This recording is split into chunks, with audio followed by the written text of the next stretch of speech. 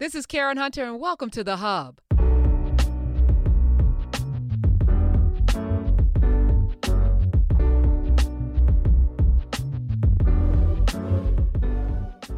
Good morning, good afternoon, good evening, wherever you are in the world. Welcome to In Class with Carr, Dr. Greg Carr, episode 83. We are here. We're 83, Professor Hunter. Together, how are you feeling? I'm feeling great. There's so many milestones. This week on October 6th, I celebrated my 7th anniversary on SiriusXM Urban View. Happy anniversary, my dear. Ray Goodman and Brown.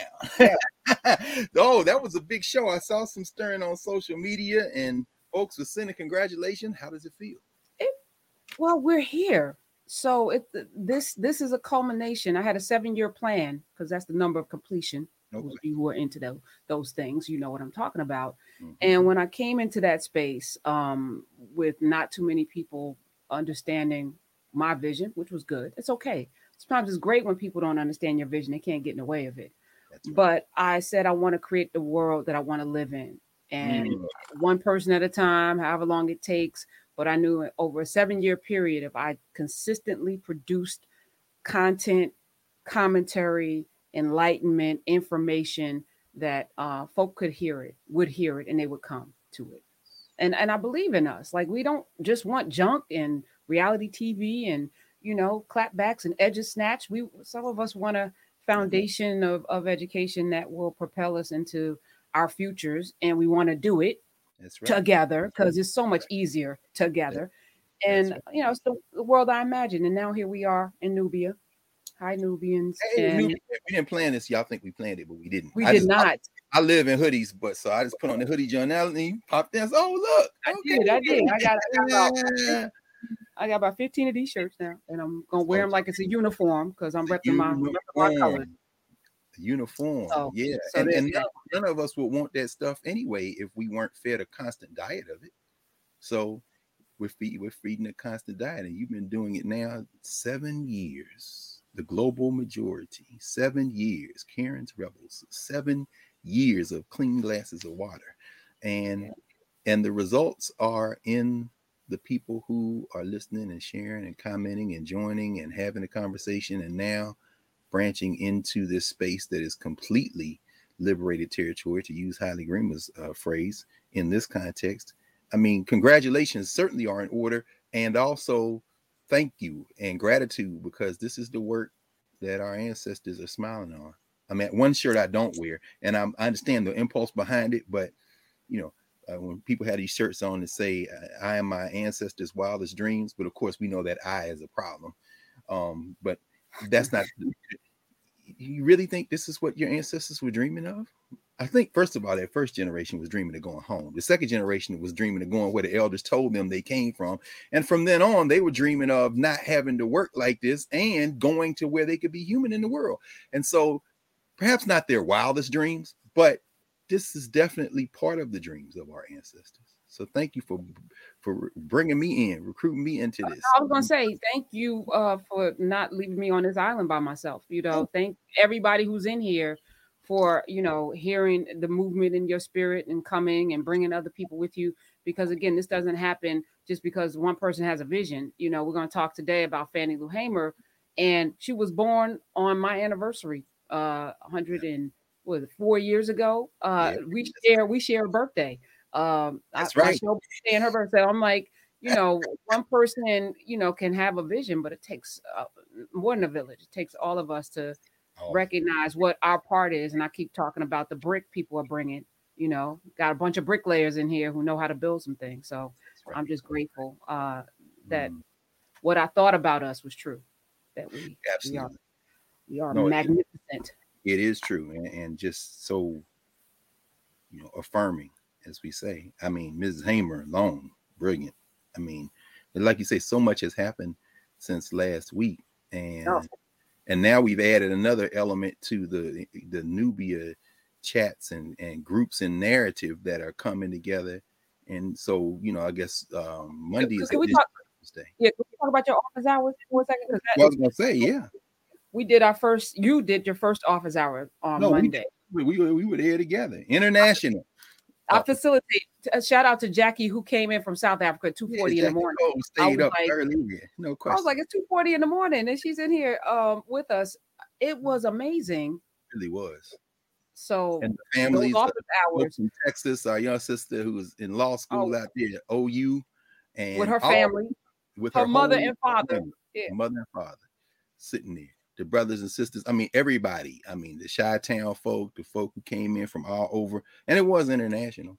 And this Monday is Indigenous Peoples Day, and so we're gonna have I think I was just thinking about that. I was actually in class talking to, and children's books are. Let me reach over here because I hadn't planned on doing. I was pulling some other stuff, and this is a children's book actually by Charles C. Mann, called Before Columbus, The Americas of 1491. It's based on Mann's book 1491, which talks about what this hemisphere, what the Western hemisphere, not this hemisphere, we're international, but what the Western hemisphere looked like perhaps in 1491 and when Columbus came. It's just a kind of a little bit of a representative map. Anyway, it's a much longer book called 1491 where he goes into that. And on Monday, I think obviously it'll be a good time to have our office hours in Nubia, just to kind of not even get into great detail, but to maybe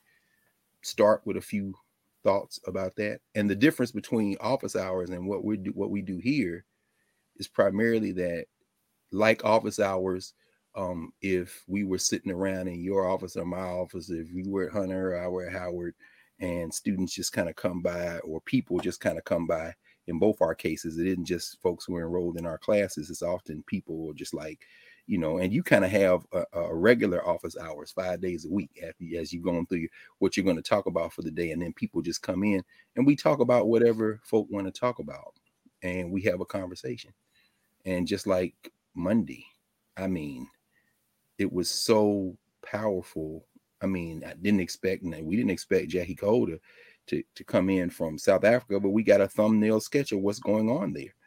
And we certainly can't trust commercial news entertainment media, the same companies that are producing the reality shows, once they realized that they could lower their overhead to nearly nothing by just simply getting people to come out and cut the fool in front of a camera and sell the advertising dollars at even more. And we have so few Black-owned sites, Black-owned platforms, although there's been the explosion, of course, with the explosion of social media. And the ground that you hold through Sirius and then have built out this independent space is certainly something to have to treasure and defend. We talked about last week what happened in the case of the Oxy Mirage, and the fact that you can dump millions of dollars into trying to all of a sudden curate eyeballs, and it doesn't necessarily work. And of course, I do Thursday nights regularly with Roland Martin and his Black Star Network. And you see what it looks like when you're trying to be one person and then 5 or 10 or 15 people and trying to enter into a space where there's static all the time. So we have so few of those Black spaces that we should support. And we have to not only cultivate these spaces and support these spaces, but in that office hours conversation, it's very interesting. Because that first one we did, and I expect this will be the case every time we do it, people are they're bringing themselves, and we're informing each other. And what we realize is we do better when we're listening to each other than we do when we're listening to something that's been curated for other objectives. And Ms. Hamer's life is an example of that. So you think about Fannie Lou Hamer on Wednesday. I was. Hold on. I'm just trying to figure out why we aren't in Nubia, but we'll deal with that in a minute. I was thinking about Fannie Lou Hamer because, we know her for being sick and tired of being sick and tired.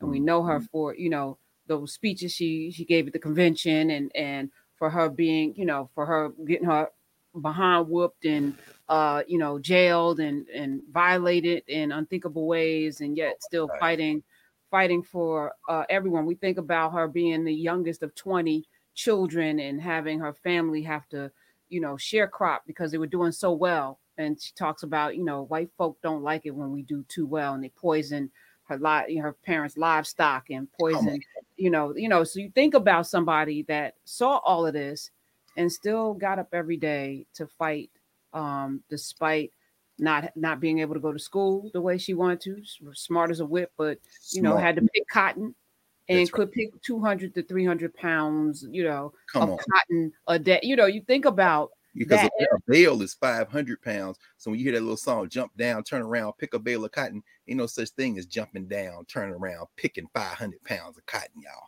And for the fact that Ms. Hamer, I think was she 6 when she first hit the cotton fields, to do that, I mean, to pick hundreds of pounds of cotton a day. And of course, cotton, this is before the machines. So, any of you all ever seen cotton? And you understand when you see cotton, it might look pretty from a distance, but when you get up on it and get in it, my mother's father was a farmer. My father's father was a farmer. And anytime, in fact, we were going to my father's sister, my auntie's funeral in Virginia, and I had my niece with me, Jamoke Yasantiwa. And we were passing a cotton field in Virginia. And I said, hold on. So we stopped. I said, come on, where we going? We're going to go walk out in this field because you ain't never done that. But I don't want you to close your eyes in life and never say that you didn't stand in the cotton field. I'm going to give you something that they gave us. You out there and you understand them sharp ass leaves and all that other stuff. And so Miss Hamer and them doing, it's not like you just going down roads, picking cotton balls, put them in a bag, crunk a sack or a bag. No, you're raking the grass. In fact, she talks about sometimes you might go over that same patch 4 or 5 times. So from sun up to sundown, you just going through the roads, raking out grass, cleaning stuff. Somebody's behind you picking cotton as you can get it. You call it cleaning the cotton. You cleaning the cotton. Back, you talk about not even drudgery. It's not drudgery. That's why I don't refer to plantations as plantations. Plantations is a nice word. That's a nice social structure word. In fact, it's a nice movement and memory word for a social structure. Maybe we should think of them as labor camps. And for most people, death camps, because you were born, lived, and died on those camps doing that back-breaking work. And each crop has its own back-breaking. Cotton, terrible. Land leaching takes the nutrients out of the soil. That's why you got to keep getting land and moving land around, clearing land, because cotton takes everything out. That's what makes the cotton fibers. But if you're in South Carolina, you might be in a rice field. The average age of an African who was taken from Africa working in a rice field in South Carolina might be between 7 and 8 years of life. The boats had to keep coming because they were literally wearing those Africans out in that soggy water, making that rice. So, shout out to all the people and their descendants who profited from that. Bless you, because in the spirit of Fannie Lou Hamer and one of her friends, in fact, a person that she calls her one of her very best friends, Malcolm X, we coming. There will be no forgiveness for this anyway. So yeah, cotton. That's a hundred cotton. So anyway, so go ahead, say some more about Fannie Lou Hamer though, because like you said, people don't realize that many of the things that you said just in that minute are not things that come to mind when we think of Miss Hamer. The fact that she was smart as a whip and great at math. They handed the books over to her as a young person. Right? Yeah. How about that she was out there backbreaking? That's right. And then she said, well, you know what? Y'all not weighing these people cotton right. I'm gonna bring my own stuff over here. and she got a little extra for being the person who supervised. Mind you, they still on a plantation, on a labor camp. They call it sharecropping. But she was so good at math and learned how to read very early, but couldn't go to school past 6th grade.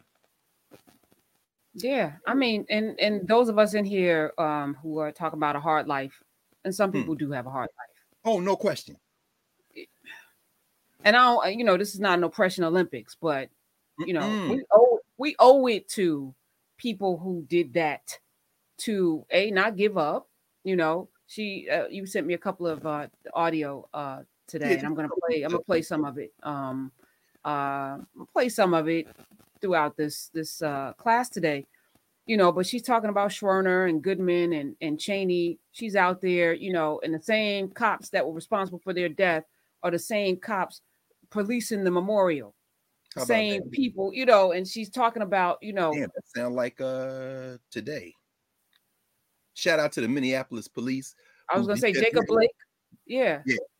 No, in Kenosha, yeah. I mean the video where they were caught on tape cheering each other on as they hunted, and they said they were hunting protesters in the wake of the George Floyd protests. They were on tape, and the only reason we have the tape, is because they tried to hang this young brother. Oh, I forgot his name. He was out there protesting, and these hunters were hunting from an unmarked van. And some of the other protesters like, watch that van over there, somebody's shooting out of it. So the brother pulled his strap out to fire back, and they tried to convict him on assaulting and attempted murder of police officers because they're hunting from the unmarked van. He was acquitted of all charges, which lets you know they couldn't even pretend to hang the evidence on him. But the only reason we had this video that came out this week of these cops, these white cops shooting at protesters in the streets of Minneapolis saying, we're hunting. It feels good to change things. We're hunting. The only reason we have it is because during the phase of his trial before he was acquitted, this was released as part of discovery. I mean, it would take Angie Porter to walk us through the details in greater detail, but the bottom line is this. They said they were hunting. And so when you bring up these are the same white boys. This is the so-called Mississippi burning case. United States versus Price. Cecil Deputy Price.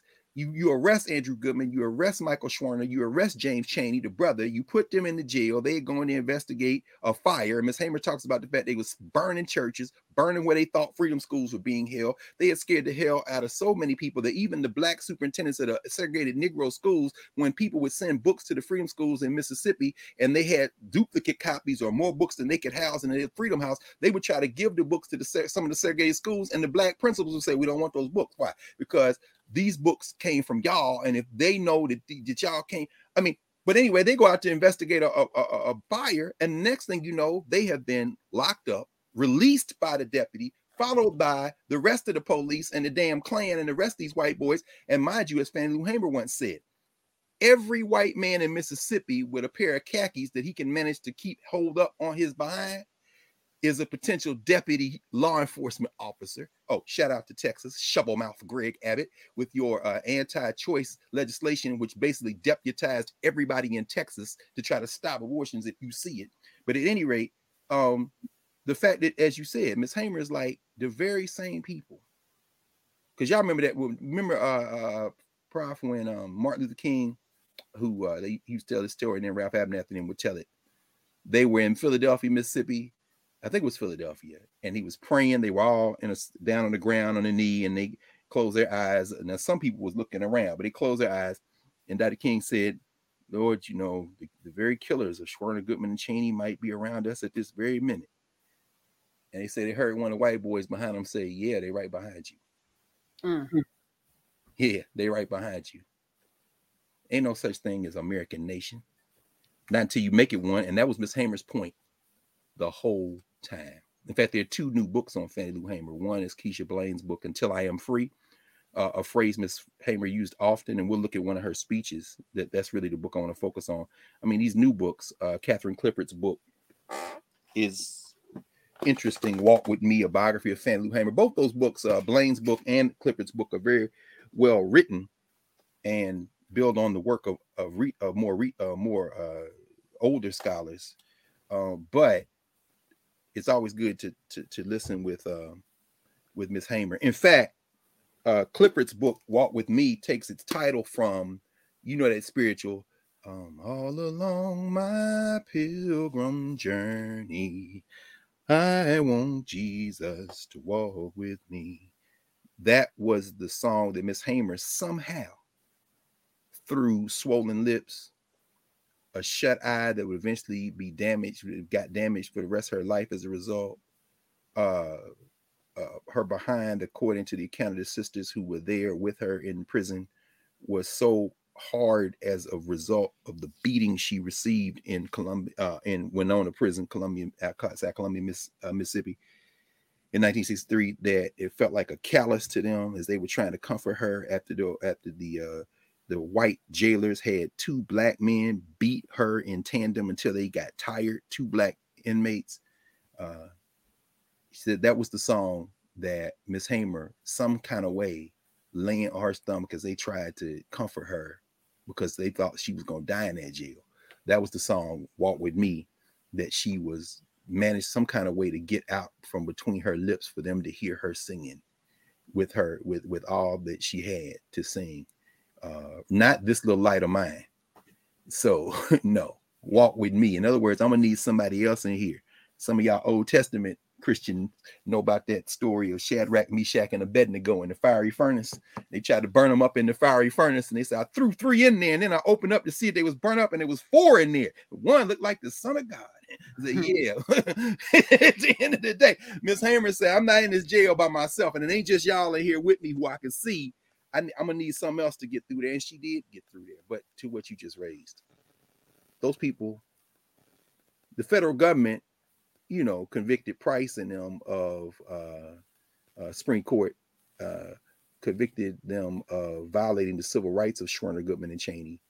But those guys were, and for a lot of people, are heroes. They're still heroes. Not Schwerner, Goodman, and Cheney. They're killers. Their killers are still heroes. So Ms. Hamer. So here we are. Here we are. Beautifully, though. We're here. We're here. And as I work out the issues with Nubia, I know Nubians be patient. We're gonna get back over there in a second. As I apparently must have done something wrong, but that why do I want to do all of the things? No, that's right. Well, no, the team is building slowly, but you ain't got to do everything. No, I don't. I should have done it. No, another lesson we can draw on Family Hamer. We'll talk about her freedom farms too, and what happened. Yeah, please do. And this space is for building knowledge. This is where we remember who we are, who we were, through the people, places, through the history. This is how we build back, who we were and who we are and who we're going to be. Nubia Office Hours is where we build, is where we're going to talk about, the stories of the day. You're going to, enlighten us about the debt ceiling and, other things that are happening in pop culture. That's Nubia. This is where we build. This is where we get the foundational knowledge. So, All right. So, and it's more like you say, we're in the kitchen in Nubia. That's how I thought about it. If I'm sitting in the office, I'm reading or thinking about something in the context of, in the class, it's like, and we'll see this when we debut the African American Studies class in narrative. It's very systematic. So we'll go through time and space. You apply that African Studies framework and just kind of come through the years, so that people can kind of enter and leave that with a kind of framework and foundation. But office hours, and some of that is here in class, but office hours is, I just read this and I was thinking about this, and what you reading? Let's talk about this. And what do you think? And then we're building, right? We're cooking. We're in the kitchen. So tell us what we need to know today about Miss Fannie. Well, I mean, I think you books. When we were talking about it, and by the way, I only mentioned Keisha Blaine's book, Until I Am Free, which came out this week, and Catherine Clifford's book, Walk With Me, because they're the two most recent books. But and this certainly is indicative of what a lot of academic books do and kind of quasi-academic books do. In Professor Blaine's case, the book is Beacon Press out of Boston, kind of a progressive press out of the social structure. It's a book that it attempts to contemporize Mrs. Hamer by using her life and some of the things that she said and did to kind of as a lens through which to read contemporary social movements for social justice. And it does a solid job of taking Mrs. Hamer's ideas and trying to her ideas and her work and trying to filter them, use them as a lens through which to think about contemporary society. Clifford's book does something similar, but not as much. While Blaine's book is kind of, what might Mrs. Hamer have to teach us about how to approach Black Lives Matter, to think about the killing of Black women or internationalism, these kind of things. Clifford's book is a lot more kind of, it's Oxford University Press. It's more kind of traditional academic book in that sense. And typically these more recent books on any subject that has been written about a lot. And Ms. Hamer herself, in an interview she gave, I think it was in 1965, Ms. Hamer talks about, no, it's not true. It wasn't 65. It was later. Of course, she didn't make it out of her 60s between the diabetes, the high blood pressure, the cancer eventually. Ms. Hamer made transition at the age of 59. And near the end of her life, she was virtually helpless. She was in need of assistance all the time. And by then, she and her husband, Pap Hamer, were raising their two grandchildren, because one of their daughters, they adopted daughters, because remember, Ms. Hamer also had a hysterectomy. The doctor assaulted her. She went in for a tumor and came out with her reproductive system gone. She wasn't an outlier either. This happened to a lot of Black women, but this that would be called forced sterilization, right? Sterilization, absolutely. Thank you. That's right.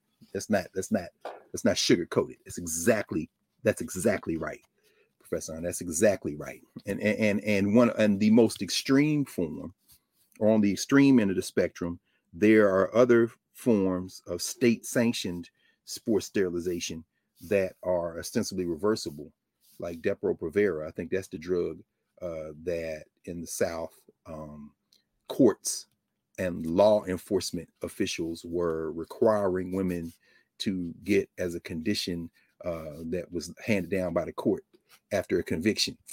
You're not going to reproduce. And what? So yeah, that's exactly right. But Ms. Hamer, this interview would have been around 1973, 2 or 3. So about 5 years before she made transition.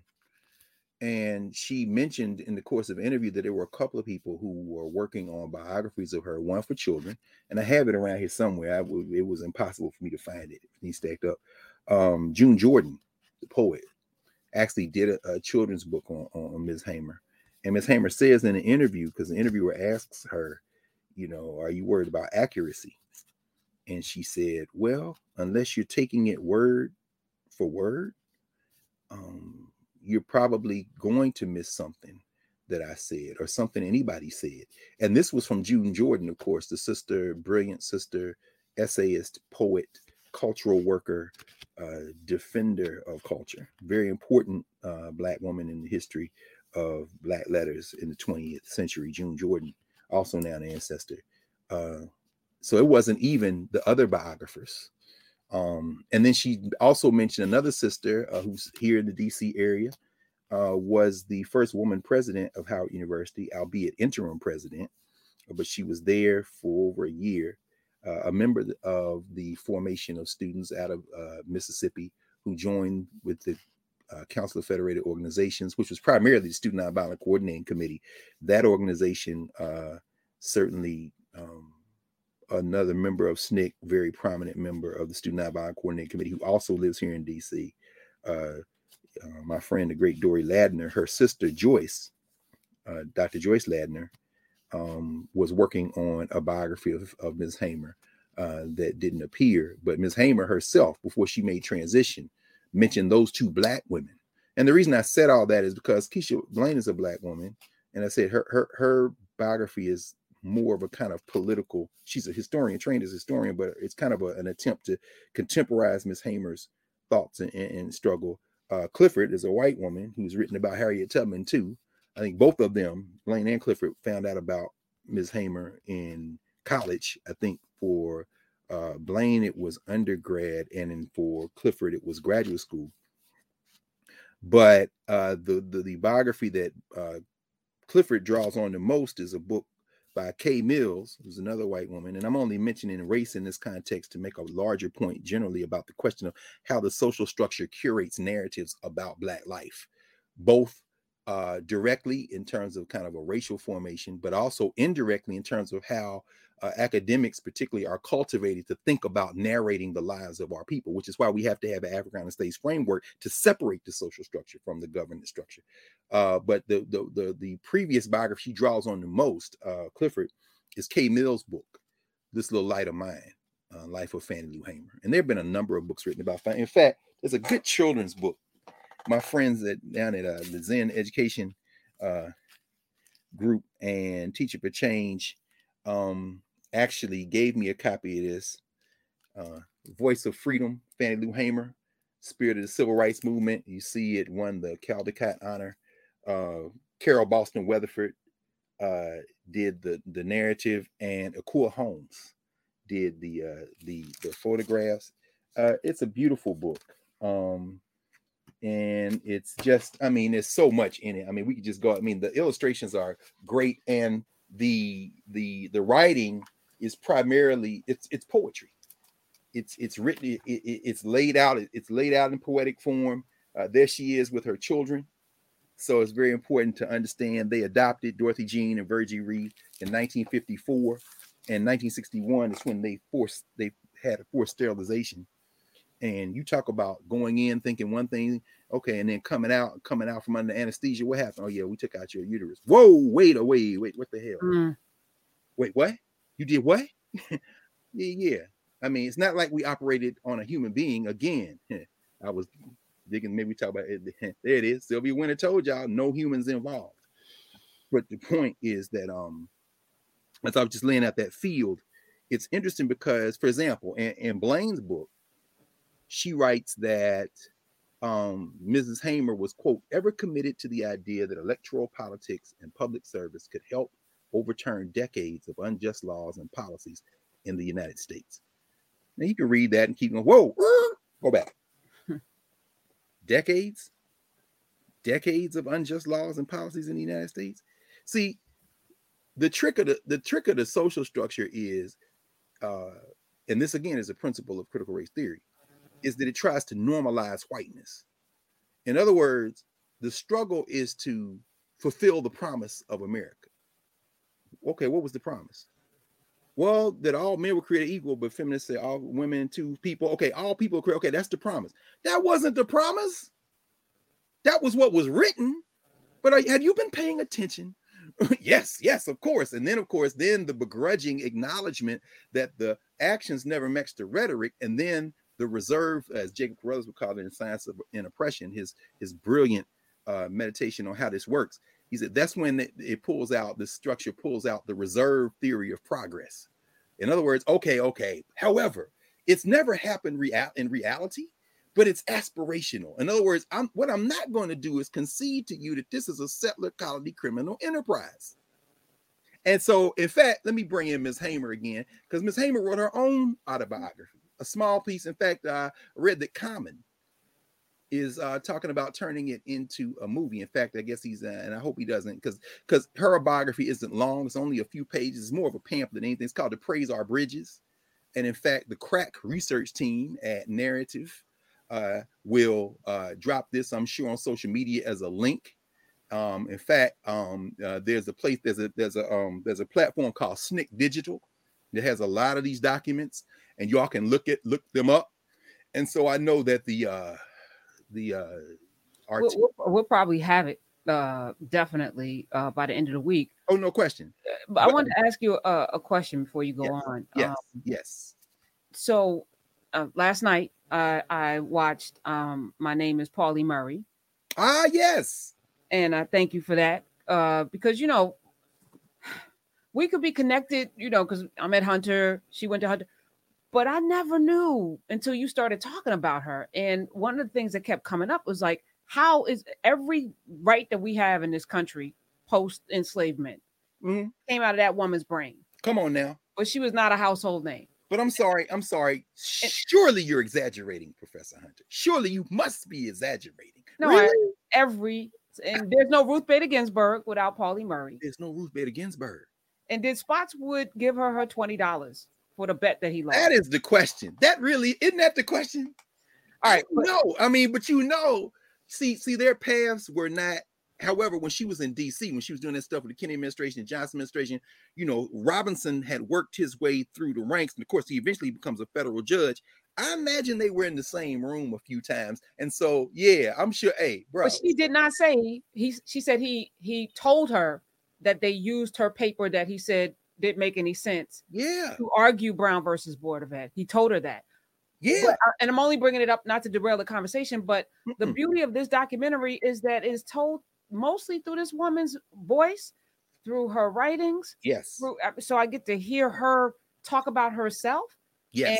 And her great niece and the students. And it reminded me of you too, because two of the students they interviewed, they said they went into her place, books, floor to ceiling. Oh, no question. I'm looking over your shoulder, books, floor to ceiling. And they said, Professor Murray, have you read all these books? She was like, yeah. And any book that I haven't read, I don't put it on the shelf. And I thought about you, I was like, nah, see, and that's funny you say that because I'm looking around. I just got a book the other day, and I won't be able to find it. But it's a brand new book. An East African scholar. I might have put it on that stack right there. Let me see. An East African scholar who is writing about comparative constitutional law, and in Africa, it's a very new book. And I'm like, damn, I need to stop and read this. And that made me pull a book which they don't really get into in that documentary. Again, Pauli Murray left so much. Well, are you talking about her stay in Ghana? Yeah. And how they basically gathered her up out of there because she was telling people how to be free? Well, see, that's what they say. Okay. All right. So what? See, the problem is that when you read, she helped train the first generation of lawyers. She and Rubin wrote this book. Leslie Rubin, Senior Lecturer of Law, University of Ghana, and Pauli Murray, Senior Lecturer of Law, University of Ghana. You see? Oh, yes, that's the previous owner, because these used books you had to find. So the point is this. That documentary fills an important gap, and it's also not something that I would show my class without a preface, which is why we had that long conversation on Pauli Murray that y'all could see exclusively in narrative. Because I asked my law students about it. They went to a screening, but the week before they did, I said, let's talk about that. And I said, now when y'all go watch this documentary, I want you to answer a few questions about it. How much conversation did they have about Howard Law School? How much conversation did they have about colonialism and imperialism and anti-Black and anti-African imperialism? I'm talking about the stuff that this lady, oh man, well, I won't be able to find her book. She did that one who just did this book. You interviewed her. I can't think of the name of the book now. What was it called? White. Oh, Rebecca. Yes. Yeah. Okay. You know what I'm talking about. Like, and we speaking in code right now because I ain't know what the hell you were talking about. No. It'll be all right. I'm a good. I wasn't thinking about it, and I've been reading it slow because school is here now, and I have to go through all kind of other stuff. And if I had it close, here it is. Of course, I'll pull it out over here. It's over here. White Malice. No, not Rebecca. Susan Williams. Okay. Maybe. I thought you had her. I absolutely did. Yeah. CIA and covert yep, I did. conversation in Africa. Now she writes about Pauli Murray in here too. But the whole thing is, who's running who out and for what reasons? And why are you making this documentary? Because the same people who made My Name is Pauli Murray made RBG. Okay. All right, so I only brought it up not to derail the conversation. No, we're not derailing. This is all perfect. Because as you're showing these books, again, I watched that, but again, I had to clean glass of water over here. So it was filling in so many blanks for me. Right. But for us, how do we know? Because they're pushing these books on us. They're bestsellers, New York Times. This person's won the Pulitzer. They won a Pulitzer.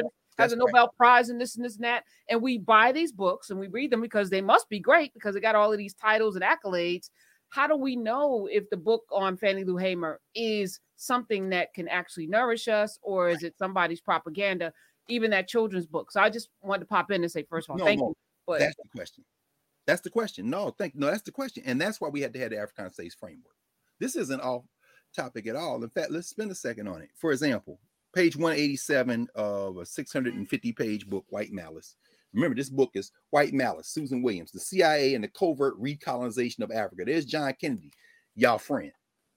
All you Camelot lovers. Shout out to all the people who want in their heart to be extensions of British royalty.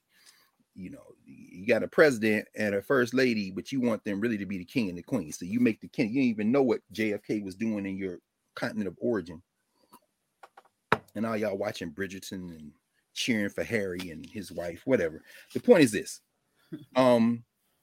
Page 187, Kwame Nkrumah, the first prime minister whose government is going to be attacked and undermined by the CIA in collusion with the British and everybody else. Because remember, these people are not, these are the same people that our sister, the prime minister of Barbados, got up and smoked at the UN. These are their predecessors. This is international capitalism, imperialism, white supremacy, and it's as recent as today's paper. But at any rate, today's paper, which by the way mentions the Tanzanian who does not write in Kiswahili, who won the Nobel Prize, and once again, Ngugi wa Thiong'o did not win the Nobel Prize, which they send a message. We wanted an African. We'll even take one from East Africa. We even take one from next door to you, but you will never get a Nobel Prize from us, Ngugi. We'll give it to a guy that people like, huh? What? Who? Right? They're making a point. But anyway, the whole point is this, because this all ties together. On this page 197, 87, Williams writes about the fact that Kwame Nkrumah, who we know the first prime minister of Ghana, wasn't blameless, wasn't without mistakes, brilliant political mind, very interesting brother. And this whole story, we had to do him separately and maybe a narrative. It says Nkrumah was not without powerful political enemies. His most notable opponent was J.B. Danquah, who had stood unsuccessfully as presidential candidate against him in April 1960. Danquah had taken a vigorous role in the struggle for independence from Britain and was widely respected as one of Ghana's founding fathers. That's right. J.B. Danquah was a lawyer. In fact, we talked about Danquah. Maybe we did when we were talking about Pauli Murray, so y'all had to go check that in narrative. We talked about him some time ago because J.B. Danquah, and yeah, I'm looking if that one of Danquah's books. He did several. The Akan, J.B. Danquah's probably most famous book, maybe was Danquah did the Akan Doctrine of God, but between he and J.E. Casely Hayford, they wrote books like The Truth About the West African Land Question. They wrote books on the Akan Constitution. In other words, they were looking at pre-colonial African legal formations. And what Angie Porter, that's what Professor Porter is working on over at Georgetown. She's doing a legal fellowship over, and she's developing this concept called Africana legal theory. And she's looking at this through these lens of law through protocols. Very, very powerful kind of thing. And she's been reading this Danquah stuff, reading Danquah, reading Casely Hayford and others. These are the Jegnas for Kwame Nkrumah. But then politically, you begin to see them battling each other, so much so that it becomes a problem. So going on, says a lawyer of distinction, Danquah was the section chairman of the Europe-based International Commission of Jurists, which was revealed in 1967 to have received CIA funding through the American Fund for Free Jurists. Following the revelation, the ICJ successfully pulled away and established itself as an independent organization. Okay. Slightly more than 3,000 subscribers received ICJ publications in Africa in the early 1960s. Danquah developed a close association with Pauli Murray, a thin, intense African-American lawyer who arrived in Accra in February 1960 to serve as a faculty member in the newly established Ghana School of Law. She had been urged to take up the position by the trade unionist Maida Springer, who lived near her in Brooklyn and was a close friend. Through Springer, Murray had met the Kenyan leader Tom Mboya. In 1956, she picked him up from the airport, taking him to Springer's home. She also met with Julius Nyerere and other African nationalist leaders. And then it goes on for several pages. The point is this. I don't get too deep into this. Part of Murray, in fact, at the center of Murray's political problems in Africa was she was entering a field of African politics and political battles that she had no grounding for. And remember, even with us today, the farther we are from Africa, the better Africa looks and the more homogenous it looks. The closer you get to it, it's like the closer you get to Africans in the United States, the more the reality comes out. Mrs. Hamer found that out when she went to Guinea. We're going to talk about that. Because she said, I was mad, Bob Moses was mad. They took a whole bunch of black folk from SNCC to Guinea in 1964 after so-called Freedom Summer. And I'm saying that to say that the reason that she said she was angry and that Bob Moses and others were angry, James Foreman, Julian Bond was on that trip. Harry Belafonte was one of the people who raised the money to send them. Go to Africa. one of the reasons she said she was so angry was she saw the literature the United States government was giving out in Guinea and through extension West Africa during this period of the early to mid 60s. And it showed black people and white people sitting together at the lunch counter eating, saying, look at all the progress that's been made in America. Purebred propaganda. And Ms. Hamer's like, this is not what's going on over there. And the Africans, the Guinea folks in Guinea were like, what, really? Oh, we thought y'all were good. Social structure. What does that have to do with Pauli Murray? What does that have to do with the film? What does that do with the idea that, you know, she was ejected? Listen. And many times in white documentary filmmaking, which I don't begrudge them that because it's their films. And trust me, this is another of their films, this Social Structures films. Black people are treated like a Where's Waldo heroic individual tourist through the white narrative. So everything about them is personalized. It's this individual outlier. What you're not going to get a sense of is the governance structure. You're not going to get a sense of who we are to each other. So Hidden Figures is great. So she just dropped out the sky doing math, and then the rest of them women just dropped out the sky doing math. No, they went to HBCUs and they went to segregated schools. Well, we ain't gonna talk about that because we got to get to Kevin Costner prying down the women's room sign, so she ain't got to run back and forth because we got to get John Glenn to the moon. And these magical Negroes sprinkled along the narrative, we want to celebrate them. They're hidden. Are they hidden? Are they really hidden to their families? They are hidden from us now because you control our schools and our children don't learn what they would have known before.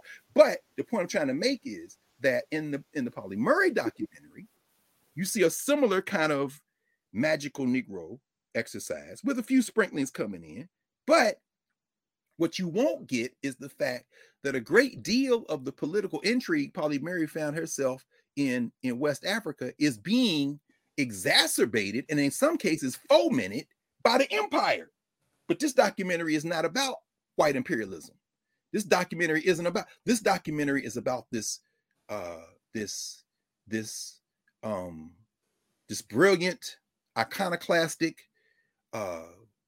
weird, cool, troubled, tragic individual who will help us understand how great we are ultimately, because, you know, RBG, who borrowed from her, took the baton, was on the Supreme Court, National Organization of Women. Well, wait, what about imperialism in West Africa? And she was, and what about all those Pan-Africanists she met before she left the United States? What about this Mida Springer person and all these people? And what about Tom Boya and no, Negroes.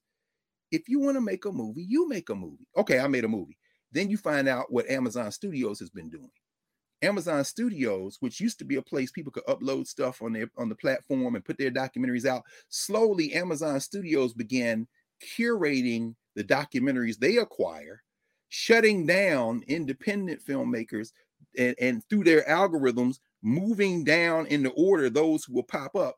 And if you look, the reason we can all see now, after it made its run through the indie film houses and the film festivals, the reason we can all now go on to something like Amazon Prime and see My Name is Pauli Murray, because they chose that one and said, okay, this one you watch. Now, the challenge for us in the governance structure is to make our own.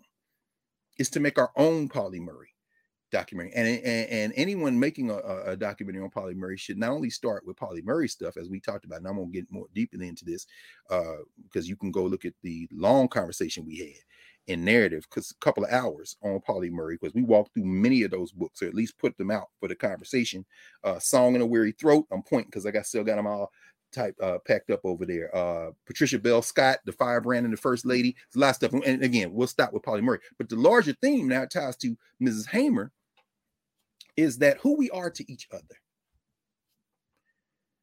The governance question in our categories, our African States categories. And I'm going to say more about that in a second, just for a second, because I have to keep bringing us into an awareness that we have to use these categories if we're going to do Africana studies, because Africana studies isn't about the subject matter.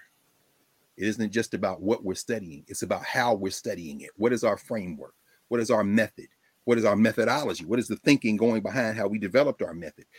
The question we have to always ask ourselves, that second of the 6 categories, governance, is who are we to each other? And if you ask that question, even the story of Pauli Murray becomes a very different conversation. But what ends up happening is in order to continue to maintain the hierarchy that we live in this world system and its domestic variations, wherever we find ourselves, including here in the United States, for most of us in this right now, the trick is to try to obscure the distinction between the social structures we live in and who we are to each other. So Fannie Lou Hamer becomes a warrior for American democracy, not a black woman out of Mississippi trying to figure out how to live and survive, and will her and her people transform their condition, and as they transform their condition, have the impact of helping everyone. That's why Keisha Blaine takes the title of her book, Until I Am Free. Miss Hamer said, until I'm free, no, you're not free. She talks about that in the context of a white man that came up to her quietly after she ran for state senate in Mississippi near the end of her life and said, I voted for you. And really? Yeah, and I'm mad that you lost. Really? Okay. Because Miss Hamer thought that they stole that election when she ran for state senate. And in fact, before I go to the framework, I should probably we'll go through her life a little bit, just quickly in terms of dates. She ran for senate in the early 1970s. I want to say 1971. And she reiterated in the interview she gave in 73 that it was two parts, 72 and 73. And I'm going to show y'all where y'all can go get this interview, because again, it's one thing to have, and it's great to have scholars and academics do stuff and then kind of curate their own interpretation. But the best thing we can always do, if it's available, is go to the words in the words of one of our great Jegnas, now an ancestor, the great Ankh Ra, one of the students of Medu Neter that we knew very well. Brother Ankh used to always say, and he wrote a grammar, Egyptian grammar, actually. The first one written exclusively by an African American, actually. The name of his book was what he used to always say: let the ancestor speak. And as Jacob Carruthers used to always say, African champions must break the chain that link African ideas to European ideas and listen and talk to their ancestors without interpreters. So Ms. Hamer says something, oh, here comes Clifford, or here comes Blaine. Well, what she means is, hold on, I've been black a long time. I've been around a whole lot of black people. I think I want to hear what she got to say, and then I'm going to talk to her in my own mind. We're going to have a couple. I don't need you interpreting for me, particularly when you come in and say, this was something about American democracy, and that the attacks on American democracy meant that Ms. Hamer and others had to come together because American democracy is even being threatened today. Hold on. Is it? What's threatening American democracy? Well, voter suppression. I'm sorry. Voter suppression been here since the beginning. So is the threat to American democracy trying to make sure everybody can vote? Wouldn't that be the threat to American democracy? Well, I see your point. No. Don't try to shorthand. I'm asking you, when you say American democracy, what do you mean? Oh, hold on. Let me go in my back pocket for that reserve theory. I don't mean it as it exists. I mean it as we can aspire to. Oh, okay, so you're talking about fantasy. No problem, as long as we're clear. So when you say that the threat to American democracy is voter suppression, what you're saying is the threat to something that never existed is trying to build something that is trying to reinforce that thing. Huh? What do you mean? You see how confusing it gets when you won't do what Ms. Hamer said, which is just tell the truth. And this is where I was going with this whole piece that I was going to quote from you. It's only a 26-page book, her little book, To Praise Our Bridges. It's very, it's kind of just her kind of a narrative that she wrote. And it's also got pictures in it. Julius Lester, Charlie Cobb. And like I said, we'll put it up in social media so y'all can get the link. Ms. Hamer says at the end of the book, she says, when she went to Guinea, we're going to come back to this. She says, I was treated much better in Africa than I was treated in America. I often get letters that say, this is what she says, people say to her, go back to Africa. Now I have just as much, if not more, right to stay in America as whoever wrote those letters. That's what she said. But here's the paragraph that she ends her little book with, her memoir. I say her little book because it's a very short book, but it's very powerful. Ms. Hamer says this. So when they say go back to Africa, I say, when you send the Polish back to Poland, the Italians back to Italy, the Irish back to Ireland, and you get on that Mayflower from whence you came and give the Indians their land back.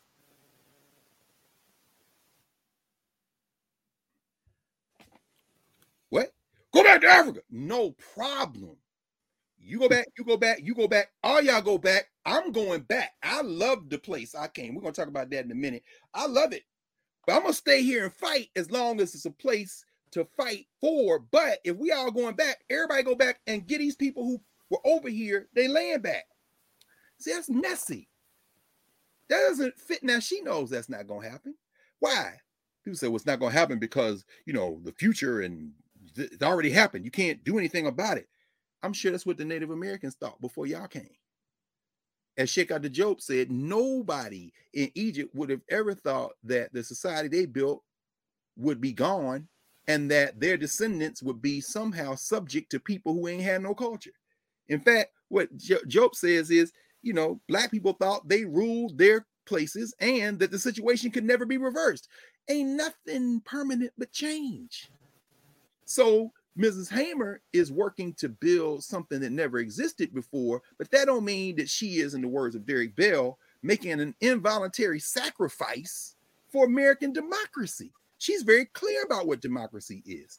She and her friend Malcolm X are very clear about it. And in fact, she talks about Malcolm. But let's just go through her life right quick, and then this is maybe like a little 5 minutes. Let me get my timer and put it on so that I don't go much longer about this, because y'all can read about Miss Hamer, and we've given you some good sources, but the one I'm going to talk primarily about, that one is her words, and we'll get to that in a second. So, like I said, she was born in 1917. Her parents, like her, you know, you talking about people who sharecropped, people who, you know, who basically, her mother died in 1961. So James and Ella Lou Townsend. Townsend was her pre-married name.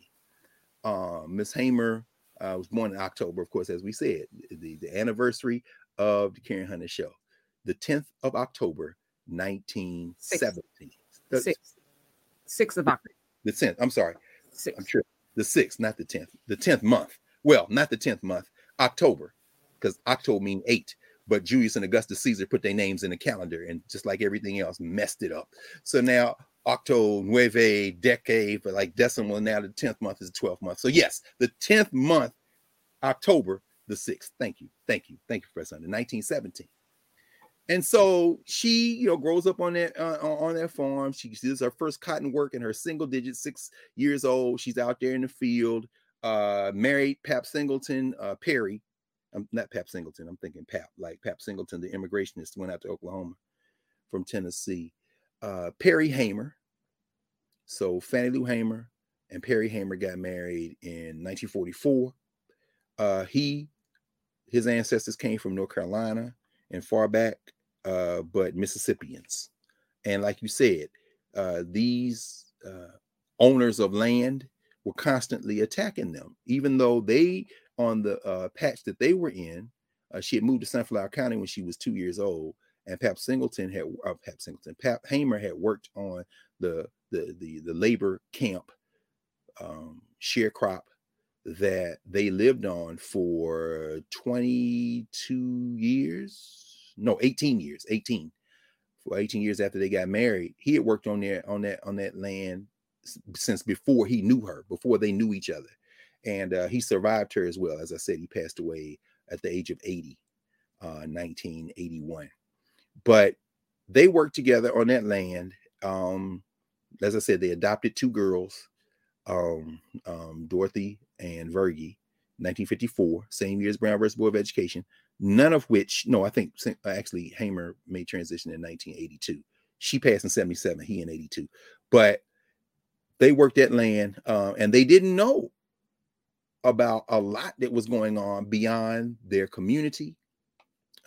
Some stuff in the state of Mississippi, some national news, but as Ms. Hamer often said in interviews, you know, if you wanted to know what was going on around the country, you know, there were people who had radios and stuff, but we were too damn tired to be sitting up listening to the news. So a lot of things you might think we talked about and knew about, we just didn't, which is crazy to think about. And here we are in 2021 with this information glut and this static, but you had people who were literally cut off who were cut off, which is one reason why this reaches back to when we were talking about the Chicago Defender, even when we talk about the Brotherhood sleeping car porters and maids. When you talk about these trains coming through the South in the middle of the night and these cats coming out of Chicago, hiding bundles of the Chicago Defender and then tossing them off the trains in the middle of the night into the fields, them same fields, and these African people getting those bundles and distributing these papers, and some of them who couldn't read could look at the pictures, and Ms. Hamer could read. So now you're seeing, and shit, that's triggering the Great Migration. I'm getting the hell out. What? Black people doing what? Look at these Negroes in tuxedos and ball gowns. I mean, this was a very big threat to the labor force in the South. So at any rate, the forced sterilization takes place in 1961, and that following year, and Ms. Hamer, you talk about a brilliant narrator. What a force in terms of how she talked about that day in August, the 31st of August, 1962, when she went to a meeting, urged at the invitation and urging of her friend Mary Tucker. And she heard these young people talk about Bob Moses, talk about James Forman. And I've mentioned this book many times, but I'll take this moment to mention it again. James Forman's book, The Making of Black Revolutionaries, because Foreman was on that trip as well. This is a later edition of it, but y'all can get that, Rick, where they talking about go to try to register to vote. And Ms. Hamer goes to try to register to vote. They tell her to copy out a section of the Mississippi Constitution and interpret it. And she does. She's not successful. Now, after going through the political education, because what ends up happening when she comes back that night, her daughter is there. She said, I think they're going to try to make us get off this land. Huh? Then the white man comes, whose father had had the land before him, and says, yeah, she here? There. He comes to her and say, yeah, did you went down and try to register to vote? Yeah. Okay, you got to get it. Y'all got to go. What? No, you got to go. And she said, I didn't go down there to register for you. I went down there to try to register for myself. Fannie Lou Hamer said, it seemed like that made him madder. It was like, you going tonight. Now, the only reason Pap didn't go that night was because the white man told him, you stay here and get the rest of this crop in. If you do that, I'll let y'all, when you leave, take your furniture. But you're going to hold my... So he stayed overnight. They worked to get it. And then but Fannie Lou Hamer then went to some friend's house. They end up shooting up in that house trying to get at her. Why? Because this Negro went down to try to register to vote. She said, I went down to try to vote for myself. Now, anyway, I'm not going to keep going. I'm looking at the clock and I ran out of so I want to go to some. I'm going to do this right quick because again, this is fascinating. Take your time, Professor. No. I want to, because we got so much other stuff that I want to tie it all together too. So 1962, she makes transition in 77. Simple math. Not even math that a brain like Ms. Hamer's would be challenged by, obviously. That's only 15 years. You know, 15 years of public life for a woman that didn't make it to 60. So you're talking about basically from when she was in her mid-40s till she made transition at 59. That is where the woman that we know as Fannie Lou Hamer becomes visible to the social structure. And even within the governance structure, because again, she's very local until then. But the beautiful thing about her is from the moment she's born to the moment she becomes visible in the governance and social structures to the day she makes transition to now, she stayed the same. And that's one thing she always talked about. They said, well, has this changed you? All this visibility, all this fame? She said, no, I'm me. I am me. Which is why no documentarian, no writer, every time you see a documentary, every time you read a book, you're reading what that person and whatever collective has helped them come together. You're reading what they're curating to narrate. And that's why you always got to ask yourself, what is your objective? And if you ask with that question in mind and those framing questions, guided by that seventh overarching question, which is, how do it free us? It becomes immediately clear as you're going line by line, as you're watching a documentary frame by frame. How does this free us? Okay, who are these people to other people? Who are they to each other? Okay. What are their ways of knowing? How do they view the world? Okay. That's interesting. What kind of science and technology did they develop or use to advance their interests? Okay. How, as they move through time, do they remember things that happened not only in their lives, but the lives of their communities? Okay. And what culture did they do? What art and what poetry did they do? What music and dance did they do? And how did that mark the time? As you're asking those questions, what you see, most of these documentaries not about you. They're not about you. They're really about the social structure, who these people are to other people. So as you're doing that, you realize Fannie Lou Hamer's life is often narrated in a way that ends up resolving itself into a question of who Black people are to the social structure. I'm going to give a very clear example of that in a second. And by the way, that allowed me to get those conceptual categories in, so I got to go back to do that. Again, thinking about those things. So 1963, now she's in the movement. Why? Because the Student Nonviolent Coordinating Committee has come to Mississippi. They're building this Council of Federated Organizations out of Jackson. And Miss Hamer, the Hamers got put off that land, they got to have income. They got to have support. Miss Hamer becomes an organizer for SNCC. When they had the money, it was $10 a week, they got paid. And, the interviewers with Miss Hamer, well, did they always have the money? No, they didn't always have the money. But we had beans, we had people's house we could stay in, we had each other, and so they struggled to make it through. And Fannie Lou Hamer becomes a full-time organizer, and it was in 1963, July 1963, when they go to try. No, actually, they don't go try to register to vote. The bus stops at a bus station, and segregation jumps in. It's Columbus, Mississippi.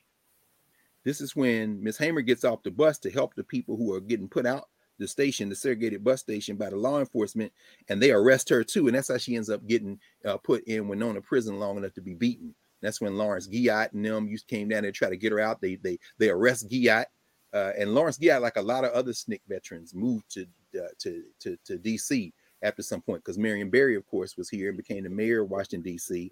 And so a lot of that self-determination thrust came out of SNCC folk who ended up relocating to Washington, D.C. By the way, the 60th anniversary of the Student Nonviolent Coordinating Committee, their conference is coming up. It's fully digital. It's fully online. It's free. And, we'll put out the link where you can register. It actually starts next week. So you can hear some of these stories firsthand from people who were there, who were still around as ancestors. And the following year, of course, is Freedom Summer, which begins by Mrs. Hamer running for Congress, the Mississippi Democratic Freedom Party. And MDFP, she's a major figure in that. This is a party open to anybody of any background, any race in Mississippi, but it's led by, staffed by primarily, and the elected officers are almost all Black, including Black women. So you got Victoria Adams, you got Miss Annie Devine, you've got Mrs. Hamer, and then you got Aaron Henry, who is very important. Aaron Henry is the leader. He's the chair. Fannie Lou Hamer is the co-chair. And they have this freedom vote. Why? Because they say the Democratic Party is all white. It's segregationist. It's Jim Crow. Y'all don't let nobody else in. So we're going to have a freedom vote. And they organize tens of thousands of people to participate. And they want to elect their own delegates to the summer's Democratic National Convention.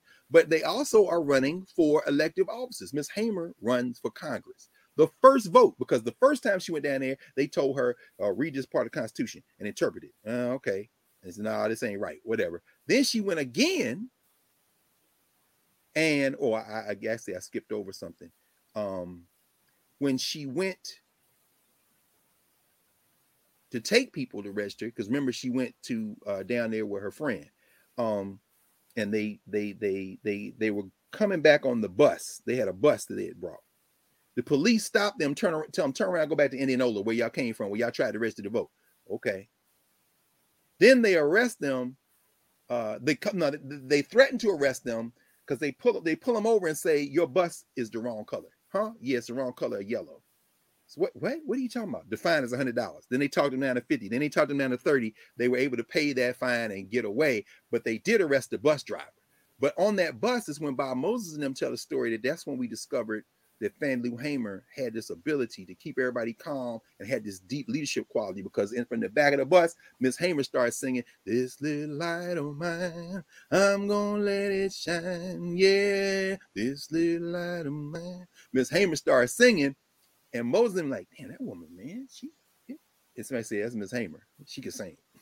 But when they found out she can do a whole lot more, but she can sing too. And it was like, oh man. So again, coming back to 1963, they're down there. That's when she gets arrested trying to help these people who are coming out of this bus station. She gets beat like hell. And that's what brings 1964 into focus. So by the time we get to that powerful testimony Ms. Hamer gives, and if you want to play a little bit of it, Ms. Hamer dictates to the Credentials Committee, the Democratic National Committee in Atlantic City, New Jersey that summer, her life story of how, where she came up, the things she's been through, and what has happened since she began to struggle for the right to vote. But in that earlier election, those primaries, where they're voting for congressperson and stuff like that, as they organize the Freedom Democrats, she runs for office because the second time Fannie Lou Hamer went to try to register to vote, they gave her the Constitution.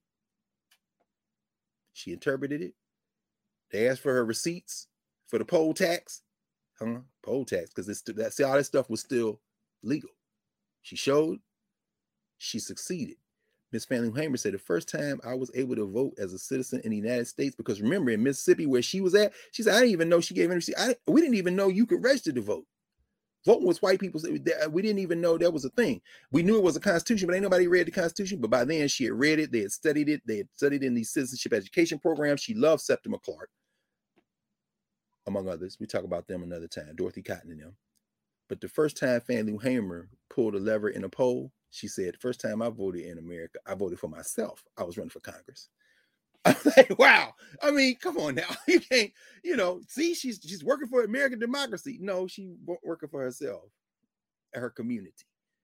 Because if it was American democracy, she still wouldn't have been able to vote. Come on now. Oh, no, it's aspirational, right? It's aspirational. So when she comes to Atlantic City, she's there with the Mississippi Freedom Democrats. They come up from Mississippi. There's an interracial delegation, mostly Black, and they're going to bust up the Democratic Party. And when they get there, of course, they are not seated by the Democratic Party. Lyndon Johnson's going to run for re-election. Well, election of his first term, because remember, he's there because of Kennedy in 1963. And he sends Hubert Humphrey, who wants to be the vice president. And y'all know that story because you've seen Hours on the Prize a million times, or you can get it at other places. But Ms. Hamer, among others, Aaron Henry testifies, other people testify, I think Dr. King, and then you have Ms. Hamer. She sits at the table, and that's when she gives what I call her I Question America speech. When we talked about Emmett Till, you have Moses Wright to say, Darhy, if you see the man that took your Darhy, and you hear Miss, is this America? Mr. Chairman, and to the Credentials Committee, my name is Mrs. Fannie Lou Hamer, and I live at 626 East Lafayette Street, Rooseville, Mississippi, Sunflower County, the home of Senator James O. Eastland and Senator Stennis. It was the 31st of August in 1962 that 18 of us traveled 26 miles to the county courthouse in Indianola to try to register to become first-class citizens. We was met in Indianola by policemen, highway patrolmen, and they only allowed 2 of us in to take the literacy test at the time. After we had taken this test and started back to Rooseville, we was held up by the city police and the state highway patrolmen and carried back to Indianola, where the bus driver was charged that day with driving a bus the wrong color. After we paid the fine among us, we continued on to Rooseville, and Reverend Jeff Sonny carried me 4 miles in the rural area where I had worked as a timekeeper and sharecropper for 18 years. I was met there by my children that told me the plantation owner was angry because I had gone down, tried to register. After they told me, my husband came and said the plantation owner was raising Cain because I had tried to register. And before he quit talking, the plantation owner came and said, Fannie Lou, do you know, did Pap tell you what I said? And I said, yes, sir. He said, well, I mean that if you don't go down and withdraw your registration, you will have to leave. Said, then if you go down and withdraw, that you still might have to go because we're not ready for that in Mississippi. And I addressed him and told him that I didn't try to register for you. I tried to register for myself. I had to leave that same night. On the 10th of September, 1962, 16 bullets was fired into the home of Mr. and Mrs. Robert Tucker for me. That same night, 2 girls were shot in Rooseville, Mississippi. Also, Mr. Joe McDonald's house was shot in. In June the 9th, 1963, I had attended a voter registration workshop, was returning back to Mississippi. 10 of us was traveling by the Continental Trailway bus.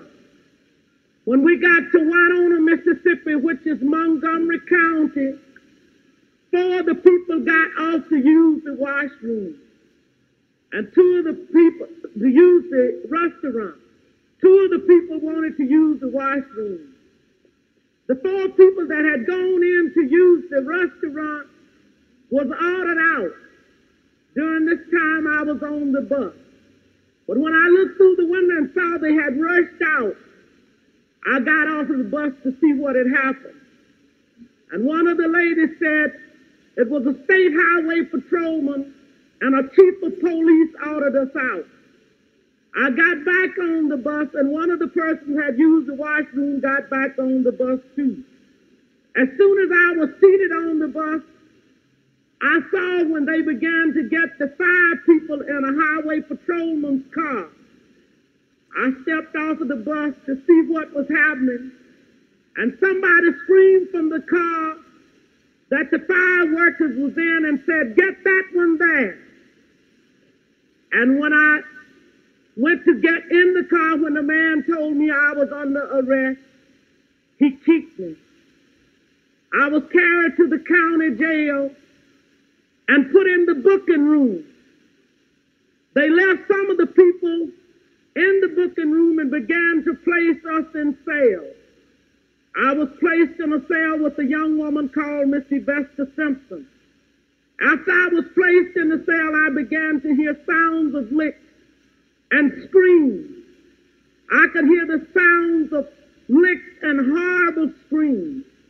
And I could hear somebody say, "Can you say yes, sir, nigga? Can you say yes, sir?" And they would say other horrible names. She would say, "Yes, I can say yes, sir." So I said, she said, "I don't know you well enough." They beat her, I don't know how long.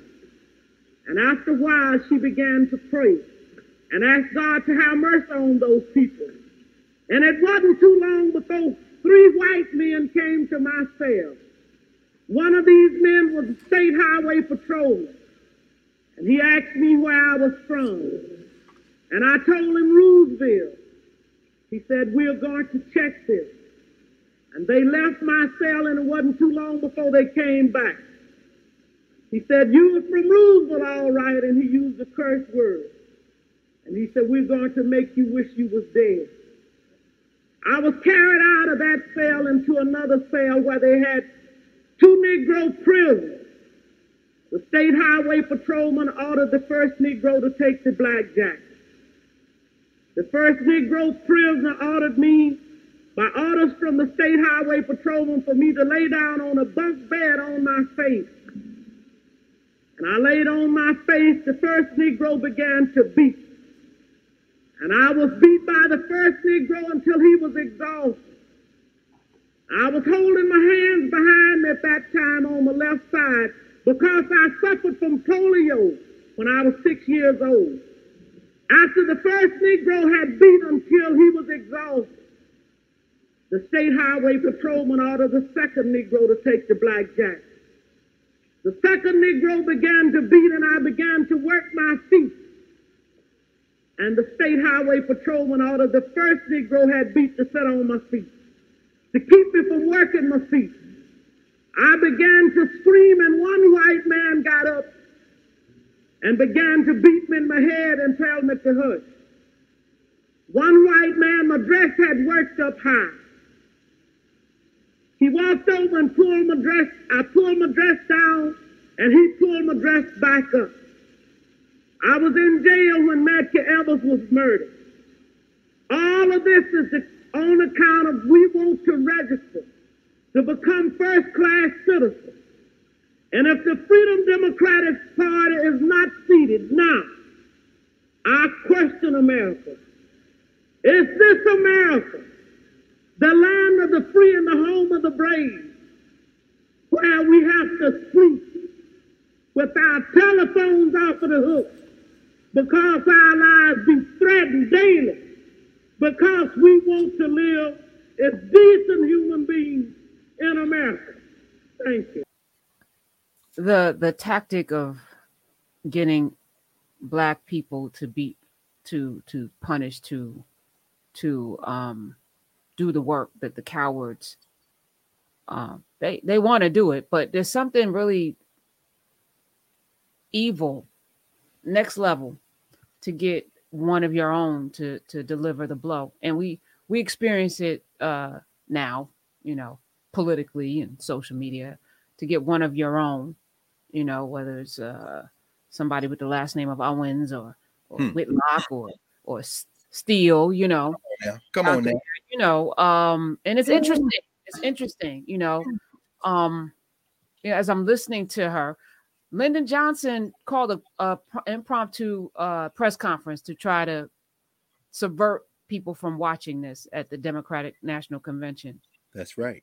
What did he know about Fannie Lou Hamer? What did he know about this woman that he had to call a press conference to get the attention away from her? Mm-hmm. He knew she was Martin Luther King. In other words, he knew this was not someone who might temper what they say. And it's the raw humanity. If there is a soul in a human listening to that, they are going to respond. In other words, this is not a bullshit artist. In other words, this is not me. This is not a flag waver. In fact, Mrs. Hamer said, I call this country the land of the tree and the home of the slave. He said, if the Freedom Democrats are not seated today, I question America. That's the governance structure talking right there.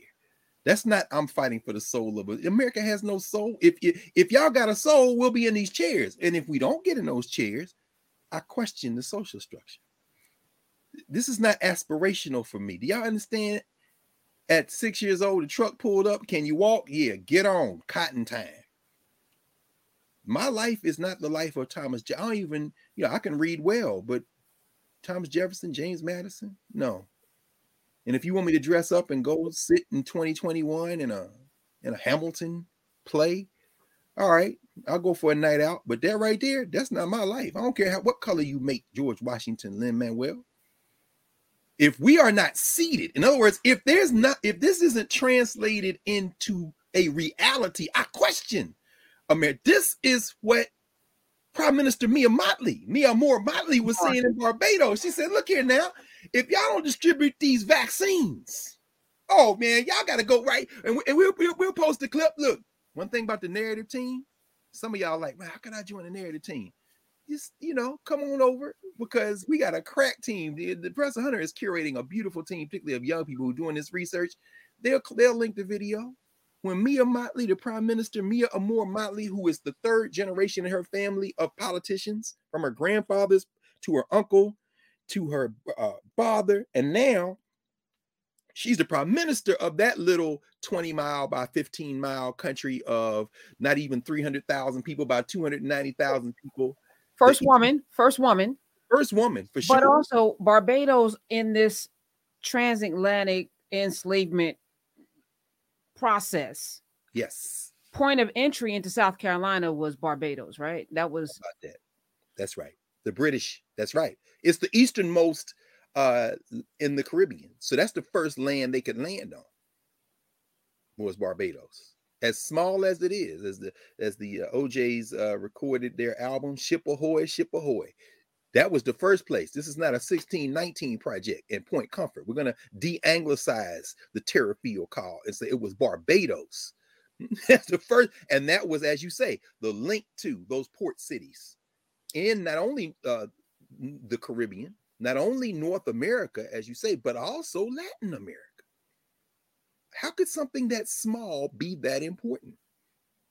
Because so what's the importance of Mia Mottley in Barbados now throwing off the yoke of the monarchy?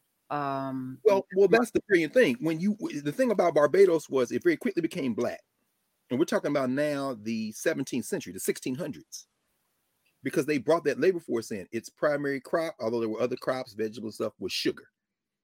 Because remember, sugar is the international drug. People talk about the international drug trade. Okay, let's talk about the international drug trade. Can we start with the first two in the international drug trade? Well, cocaine, no, marijuana, no. Sugar, tobacco. Let's put another one in, coffee. See my addiction? Although it's in a beautiful narrative cup. The point is, sugar and coffee. That's why we're having this conversation in English. And Barbados, like Haiti for the French, Jamaica also for the Spanish to the English, took it from sugar.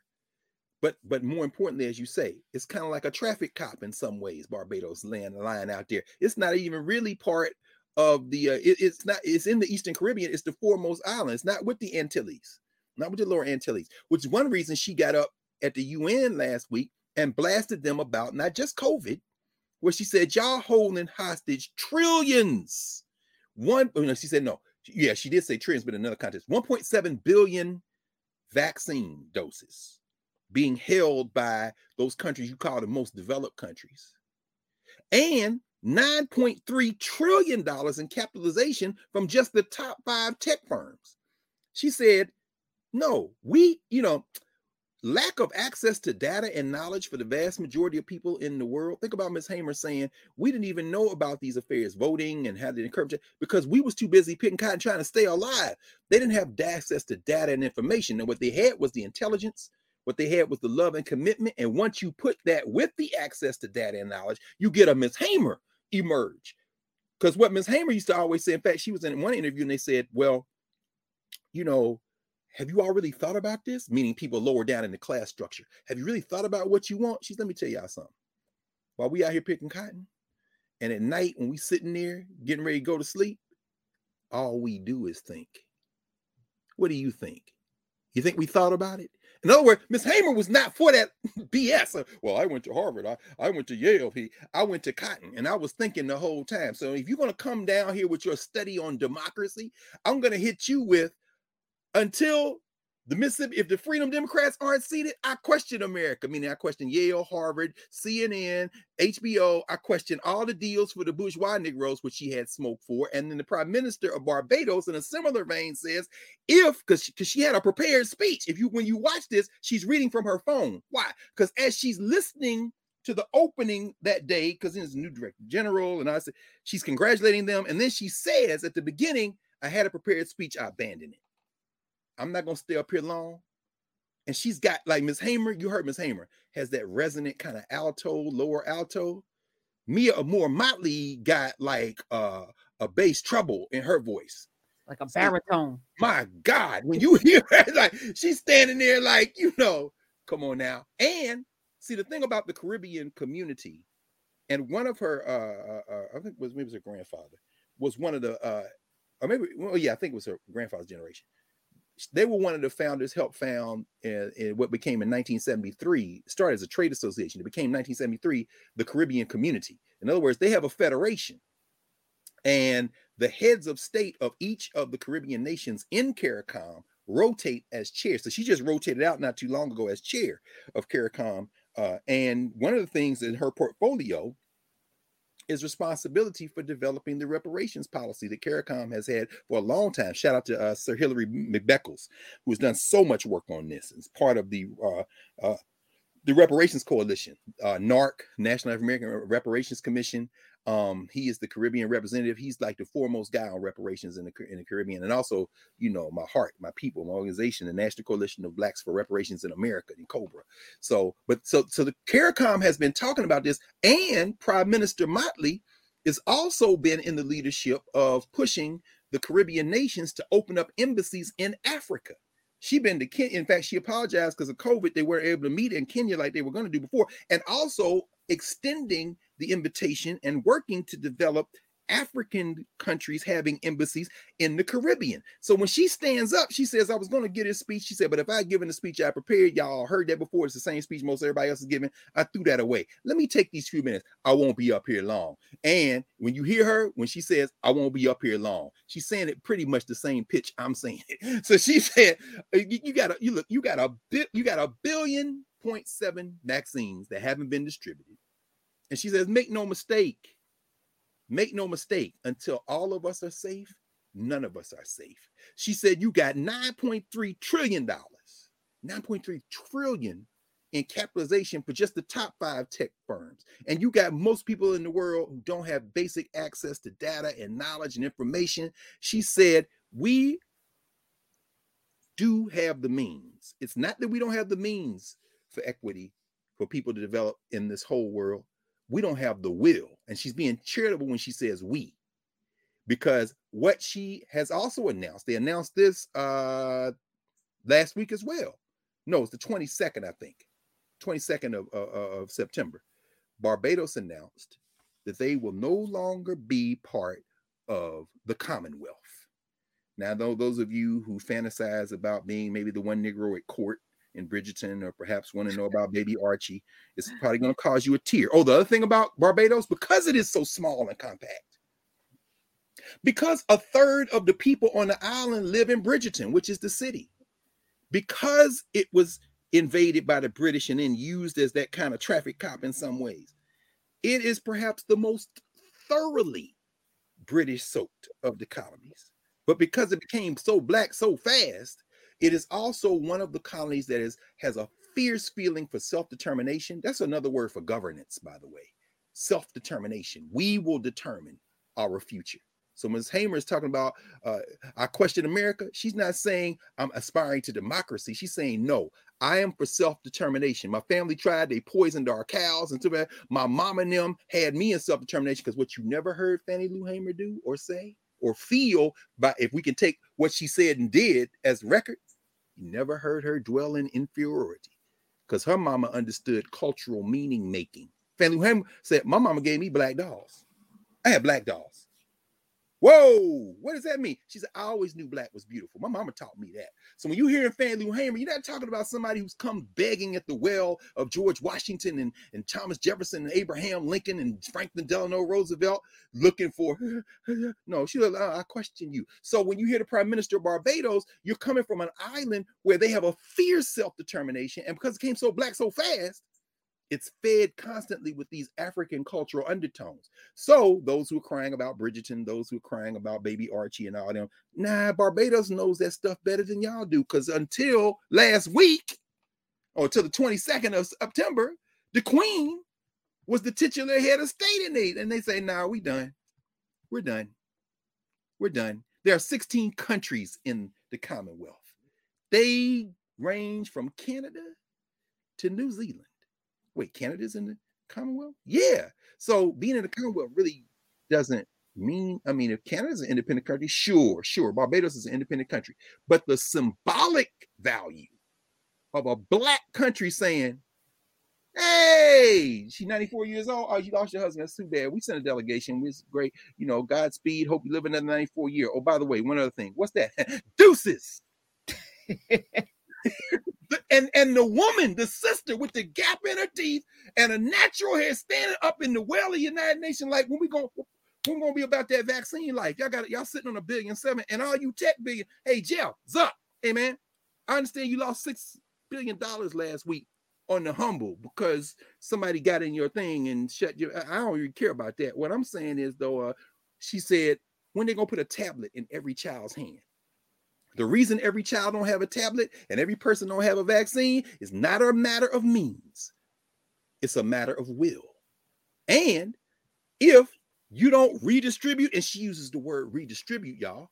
If y'all don't redistribute, she doesn't say this, but in the words of Fannie Lou Hamer, I question the United Nations.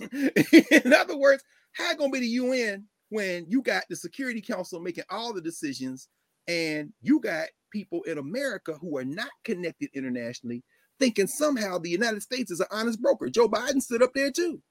Joe Biden stood up there and he can't pass nothing. And it ain't because of 2 senators. It's because of 52. Because they have conceded the white nationalist party, including their Negro mascot, Tim Mission Accomplished Scott, who they sent in to sink the George Floyd legislation. They have conceded that 50 of the senators are white nationalists, including the black white nationalists. And so you can't hang this on Sinema and Manchin if you believe in American democracy. No, you know it's a lie. Miss Hamer knew it was a lie, which is why after she sat there and Lyndon Johnson said, and the direct quote also uses the N-word. Who is this? Get her off television. The message had already gotten out. And that's when he sends Hubert Humphrey, who wants so bad to be on the ticket, who ends up getting on the ticket. And who does Humphrey turn to? He turns to a guy who just made transition in the last year, who worked pretty much till the day he died at the same law firm Angie Porter worked at in Minneapolis, St. Paul. That guy ended up being the vice president of the United States under Jimmy Carter. But at the time, he was Attorney General of Minnesota. His name was Walter Fritz Mondale. Walter Mondale was Hubert Humphrey, also Minneapolis, his man. So when Johnson leaned on Humphrey, Humphrey leaned on Mondale. Mondale comes in the room, and they're going to broker the deal. Who's in the room? You got Aaron Henry in there. He's the chair of the MFDP, Freedom Democrats. You got Martin Luther King in there. You know, you Negroes is trying to figure this out. Come on, y'all. What do you mean? So they come up with a compromise. Okay. They tell the all-white segregationist Mississippi delegation, you know, we'll seat you, but we got to also allow some compromise. So we will seat 2 delegates from the Mississippi Freedom Democrats. They ain't sitting with us. No, we'll get other states to allow them to come in and sit with them. Well, the white nationalists in Mississippi, like Mitch McConnell now, like the corn-pone governor of Texas, like the blow-dried, greasy, still, how can you be greasy and blow-dried at the same time? Governor of Florida. Just like the governor, the Klan-adjacent governor of Georgia, they said 2, that's too many. These white boys decide we're not going to be seated at all. We don't want them even in the room in Atlantic City. And then when they come to Annie Devine and Victoria Gray Adams, well, Victoria Gray, her married name ultimately was Adams. I went to grad school with Cecil Gray, who was her son. They come to Victoria Adams. They come to Annie Devine. They come to Fannie Lou Hamer, Ella Jo Baker, the young people watching them, because they didn't come up too. I'm talking about people who are now ancestors like Kwame Ture, Stokely Carmichael, Bob Moses. Also, some who are not ancestors still fighting, like Eleanor Holmes Norton, Congresswoman Norton. They young. They watching. They come. Well, here's the deal. Here's the compromise. They will still be seated, and we'll get 2 seats. Ms. Hamer and them looking. Okay. What y'all think? Ms. Hamer said, we don't want no 2 seats when all of us is tired. It's everybody or nobody. That the king? You all right? You all right, bro? Because see, you don't know like I know. And in interviews, what Ms. Hamer often said was, and there's an interview in the Pacifica archives, the Vaults of Pacifica Network, and everybody can get it. We'll drop that link as well. And she's asked in an interview about King and them, and she says, you know, the black middle class is different. They can't speak for us. They didn't suffer like I suffered. And then the guy asked, you know, and again, white interviewers are all here, and I'm not grouping all white interviewers in this category, only most. I call it curating. This is a curation process, but it's like intellectual imperialism. It's intellectual colonialism, because the questions they ask are oriented from the social structure. So it's either, if you find something that sounds like a conflict, you keep harping on it. So what do you think about Martin Luther King? Or were there any white people involved? That's always a question. Hold on. I think we got that. Hold on. Oh, go, please. Okay, good. Yeah, let's let Ms. Hamer. If you got it queued up, beautiful. See, y'all can't make this up beautiful. Let's see if Ms. Hamer talk about it. Yes. One of the greatest things that ever happened. In fact, I admire those people. I respect those people. Oh, wait, can you back it up a little bit? Okay. All right. What this man is about to ask her about is the deacons. Pay very close attention. Okay, wait. So how far back? How far back? Deacons is good. Ask about the deacons. All right, hold on. Yeah, in fact, that'll give me a chance to say, because there's a brother here in DC Chuck Hicks, who they call Mr. Black History. I love that brother. His daddy was a member of the Deacons for Defense. If you've never heard of the Deacons for Defense, y'all look that up. In fact, the Deacons for Defense and Justice, Jonesboro, Louisiana. These black men were armed. You understand? In fact, the Deacons for Defense is a group. In fact, there was a movie made. I want to say Forrest Whitaker was in that movie on the Deacons for Defense. This is July 1964, Freedom Summer period. You got black people who come in, Charles Sims and them. They're like, look, we will defend these nonviolent. They nonviolent. They nonviolent. So the whole way. So this white interviewer is about to ask Fannie Hamer what she thinks about the Deacons for Defense, because of course she's nonviolent. This little light of mine, I'll take the ass whipping. I would never fight y'all with my fists. I'll just have my pocketbook and then no. Now we can hear.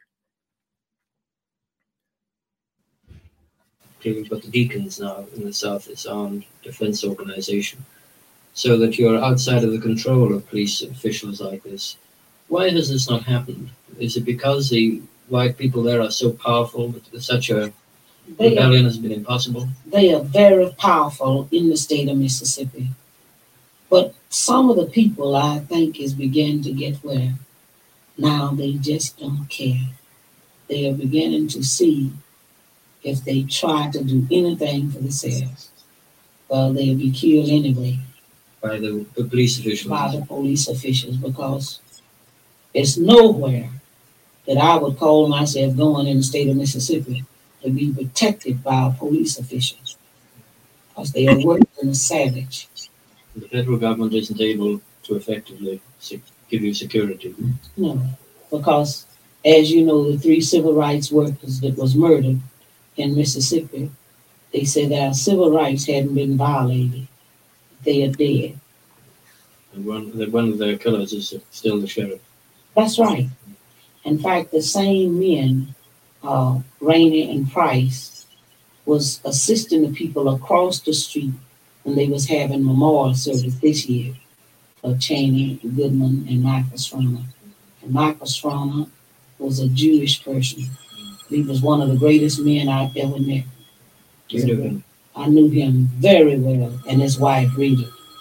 And you know, I couldn't have went there for a memorial service, and let these same 2 police officials guard me across the street. I wouldn't have been low enough below their death to go across the street, let them guard me across the street. No question. If it hadn't been for them, they wouldn't have been dead. What do you feel about the Deacons? This is frightening some white people, but I can't understand why they don't understand that this is a natural development. It's frightening me. Say me. One of the greatest things that ever happened. Ooh. In fact, I admire those people.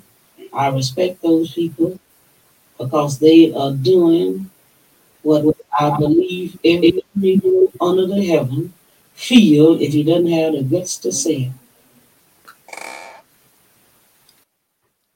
it.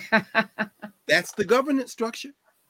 They are doing what every Negro under heaven feels, even if they don't have the guts to say it.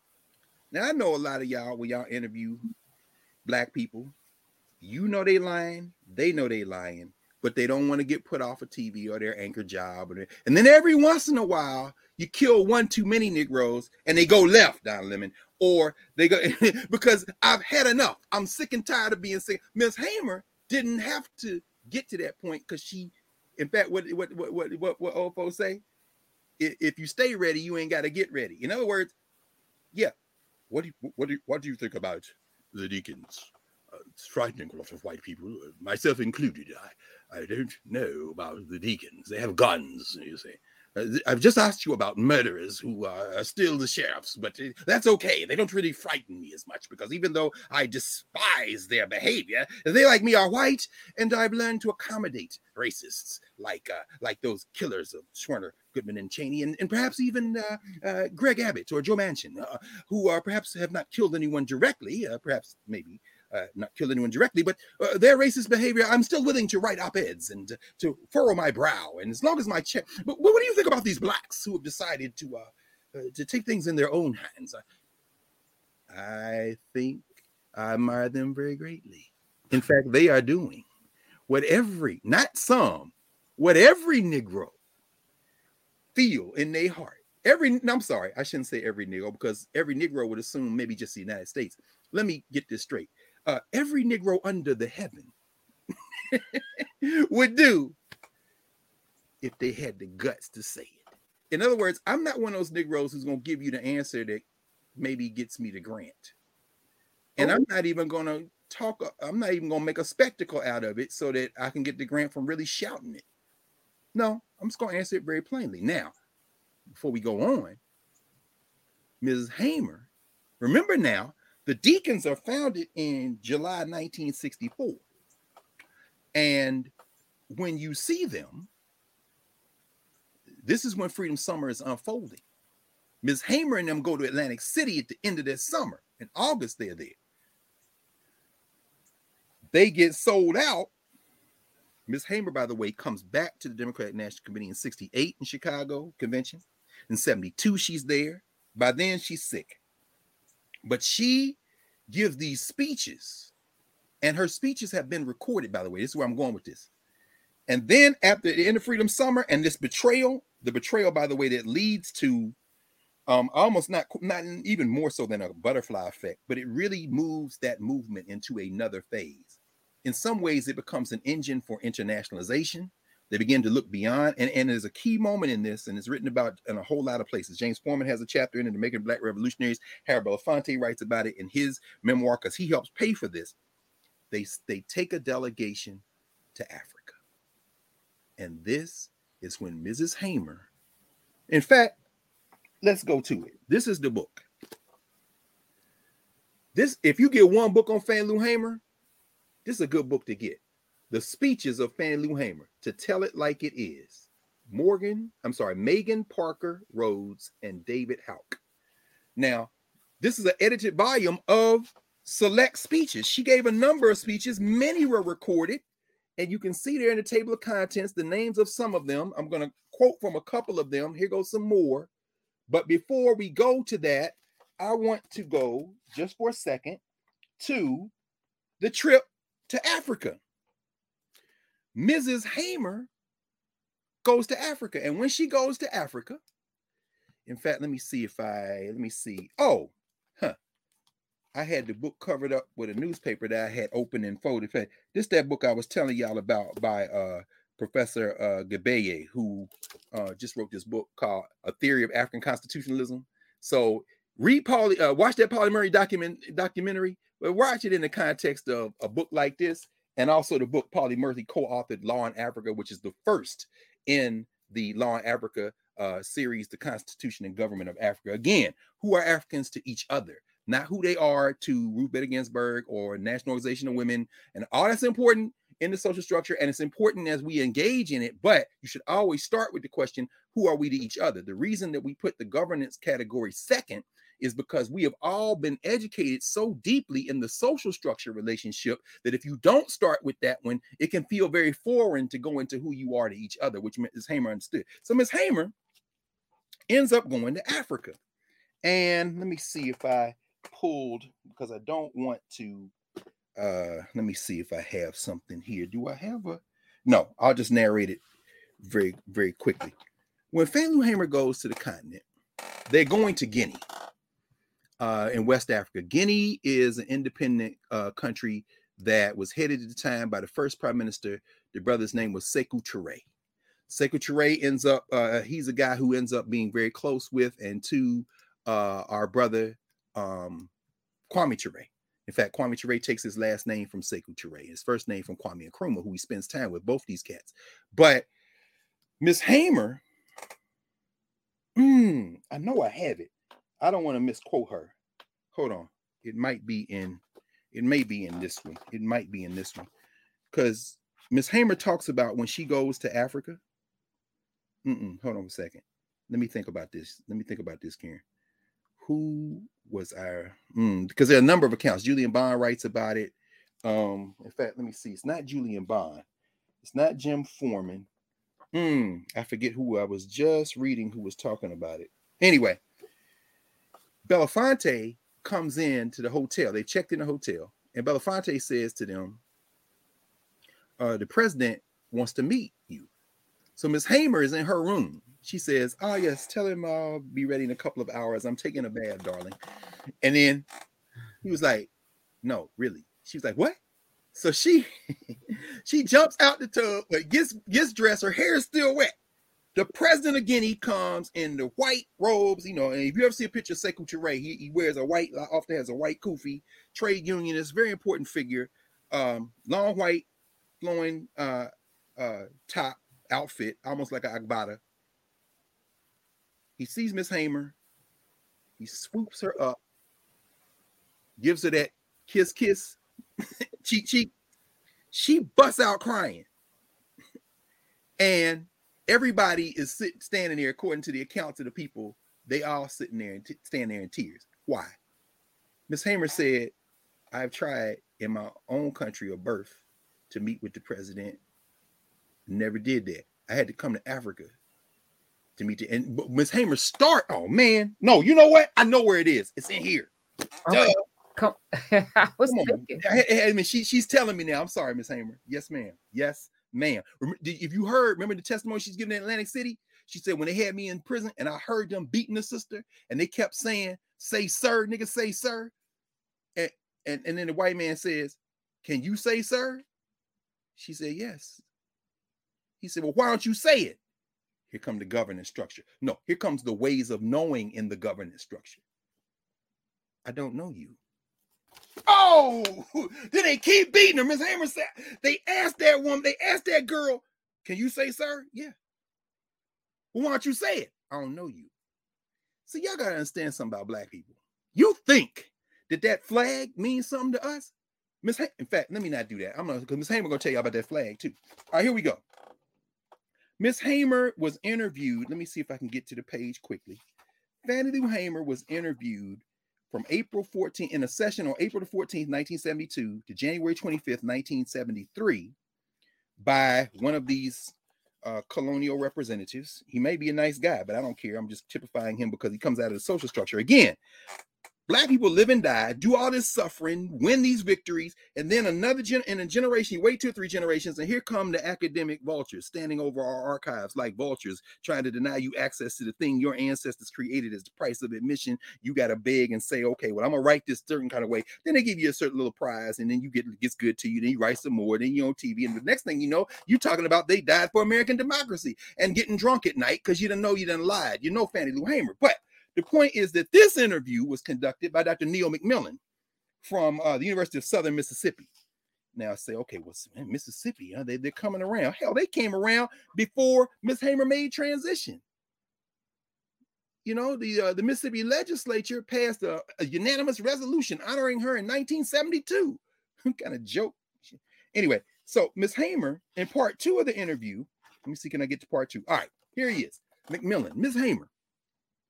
Let's begin with your trip to Africa. How many trips have you made? And what did you do in Africa? Miss Hamer said, "Just one. I had never been out of the States in my life. And after the convention in 1964, we needed rest. It was people like Harry Belafonte, and I don't even know who else was involved, who supported us, making it possible for 11 of us to go to Africa, just to see Africa and try to, we had learned and heard so many things about Africa. I wasn't sure whether I'd be frightened or what, because what little we read about Africa was just wow. We didn't know really.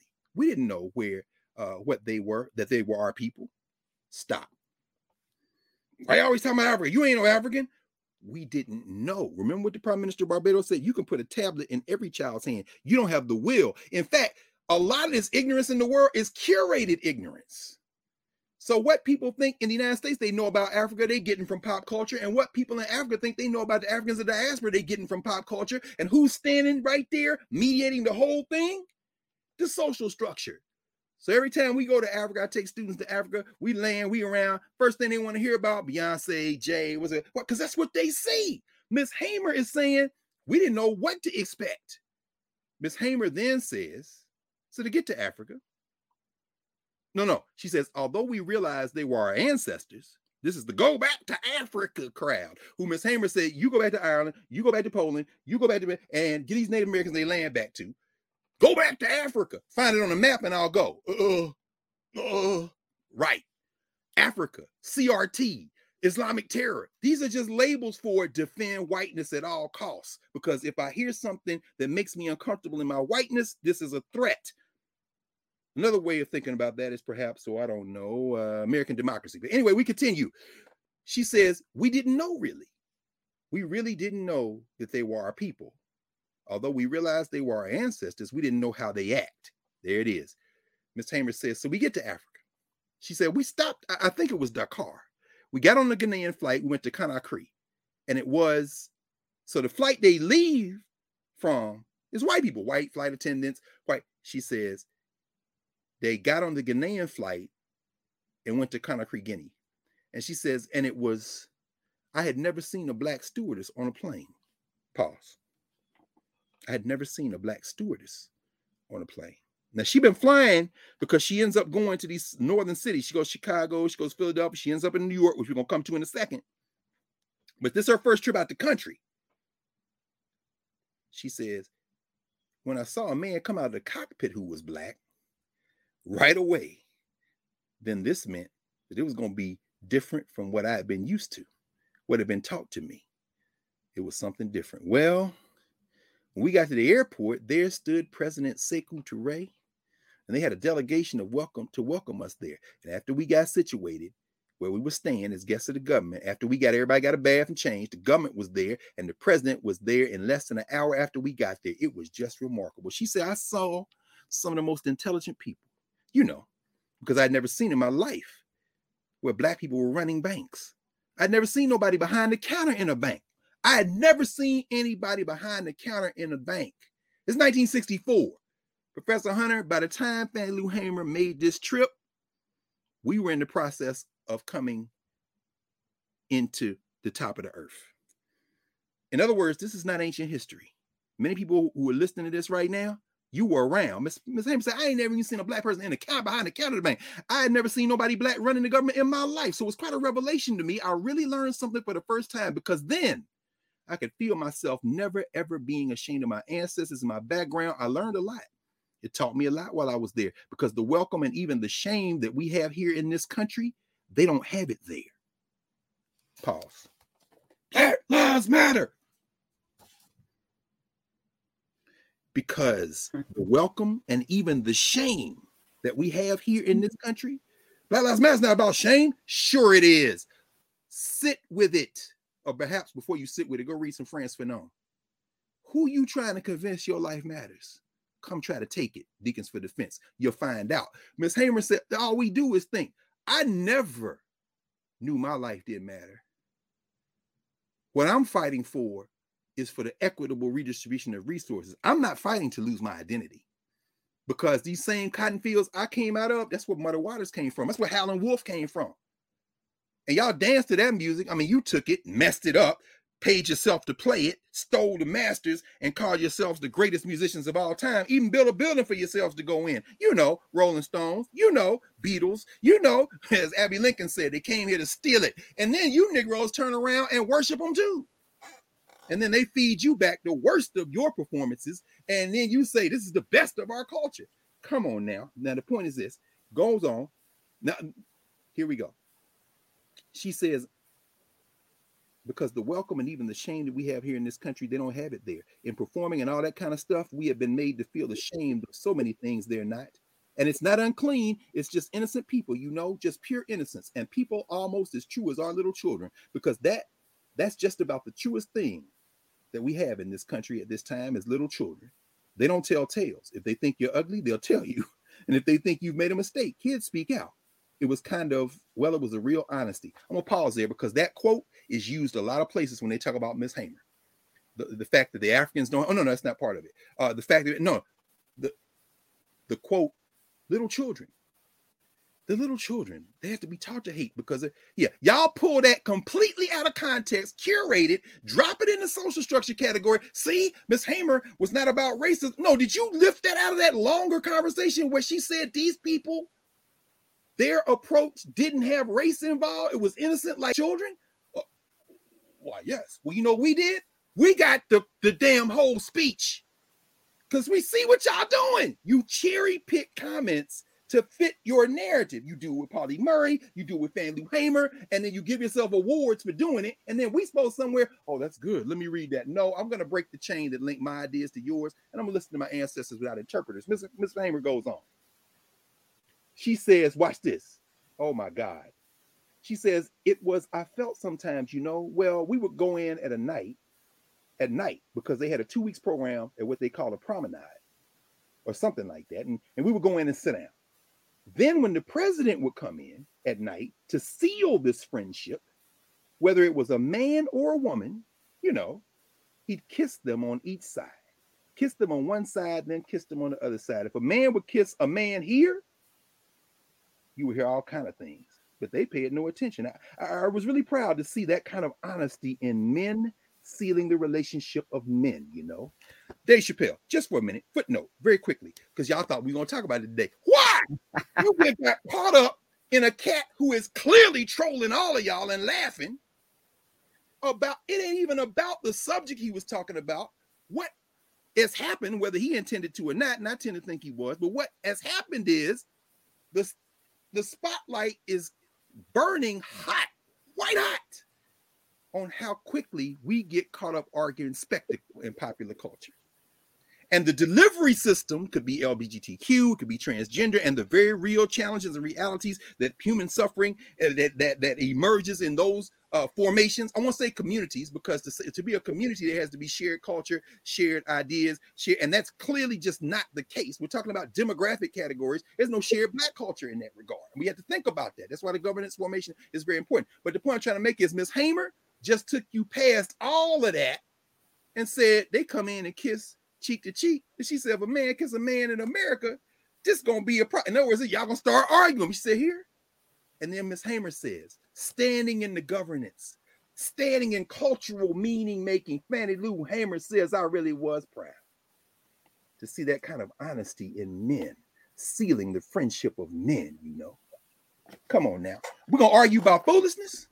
Or we're going to talk about relationships. But the first thing you got to do is turn the static down in that social structure and start asking who you are to each other. And importantly, who you have been, why nobody showed you who you have been. So that if you're going to start about solving human problems, you can start with the cultural solutions that you created before this static began to inject itself. Because one thing about whiteness, it will survive. Oh, yeah. Black Lives Matter, protest, voter registration. Oh, not I will survive. In other words, whiteness will reform itself. This is the work of Karen Fields and them, Racecraft. They write about this. They talk about this. Anyway, I'm going to wind this up. Ms. Hamer says this.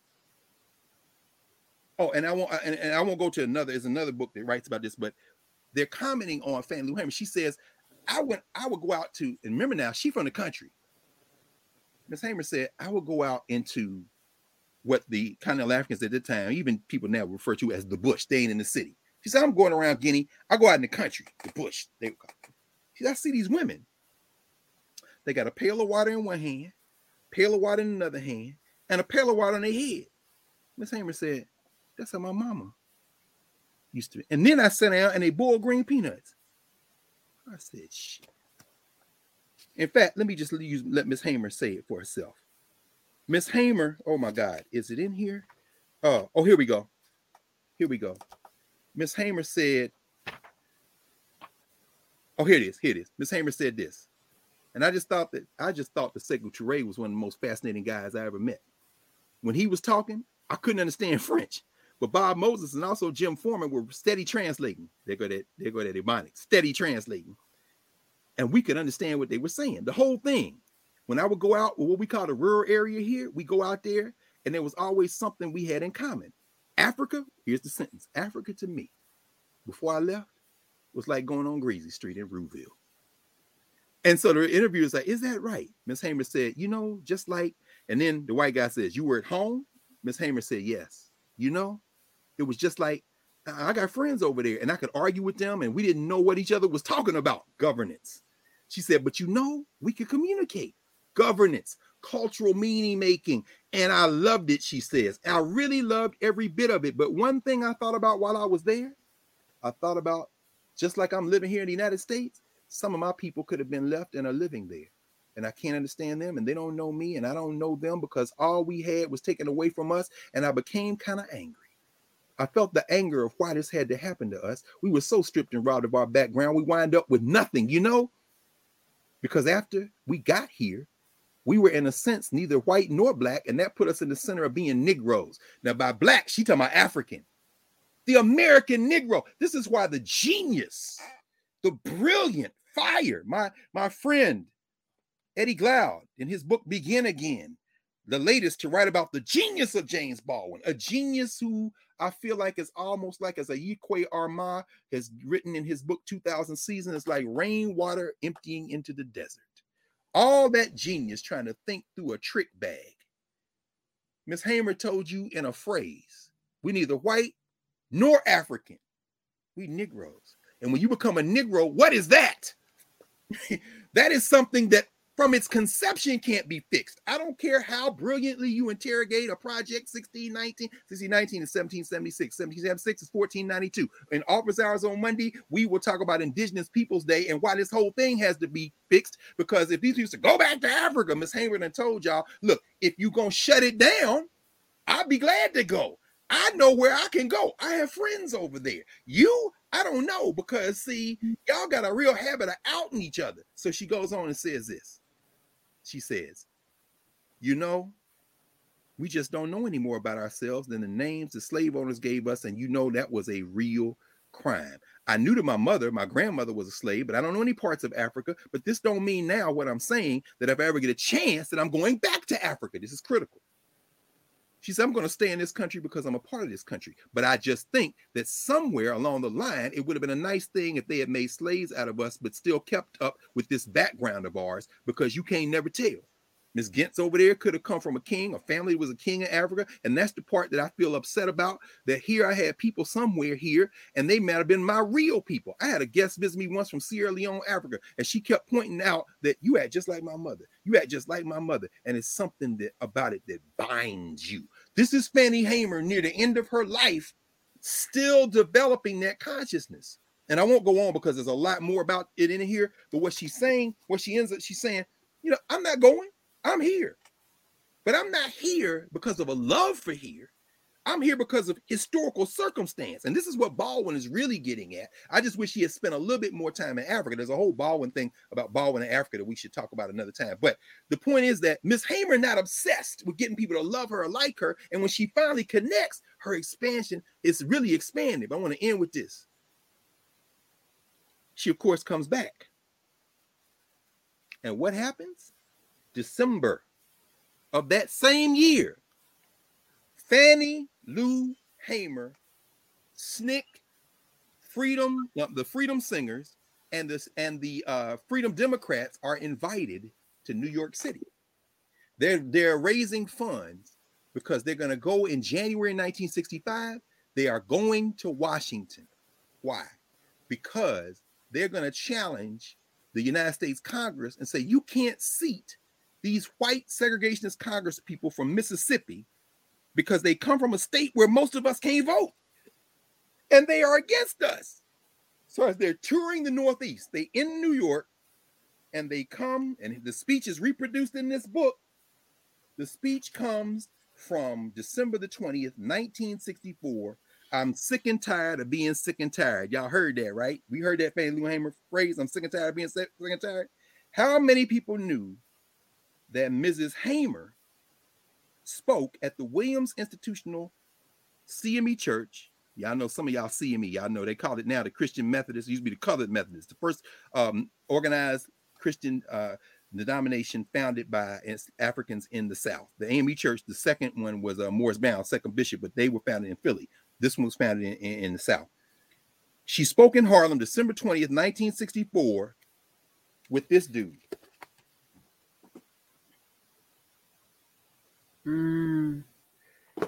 Malcolm X, Fannie Lou Hamer, the Freedom Singers, together in Harlem. And after Miss Hamer speaks, Malcolm gets up. And between Miss Hamer speaking and Malcolm speaking, before that, the Freedom Singers sing a new song that they wrote you want to know about it, you can go get the SNCC stuff, but I'll give you this point of entry. Gerald Horne has a book called Mau Mau in Harlem, because that night, Malcolm X calls for a Mau Mau in Harlem. Mau Mau says, nonviolent stuff is cool, but we need some turn-up Negroes.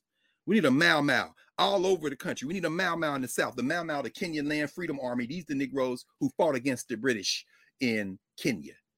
Now, there's a whole backstory to that, but here's the thing. Here we go. Says, let me see. So while now we're talking about, let me go back a year, exactly a year, 1963. December 1963, because why? The African countries are fighting their way out of colonialism, and guess who's starting to pay attention? The Africans of the United States, a new generation, because we've always paid attention to those black movements. That's why Haiti was so important to us.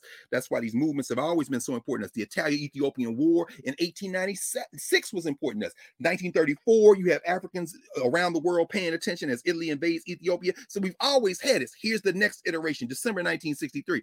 Gerald writes, yet the message African Americans continue to derive from Kenya was one of militancy, including an example inspired by the man who was widely seen in Washington as London as the vector of communist ambitions. So, as Susan Williams is writing, the social structure is against these Africans. They're against Nkrumah in Ghana. They will develop intrigue and make sure that people still fighting people.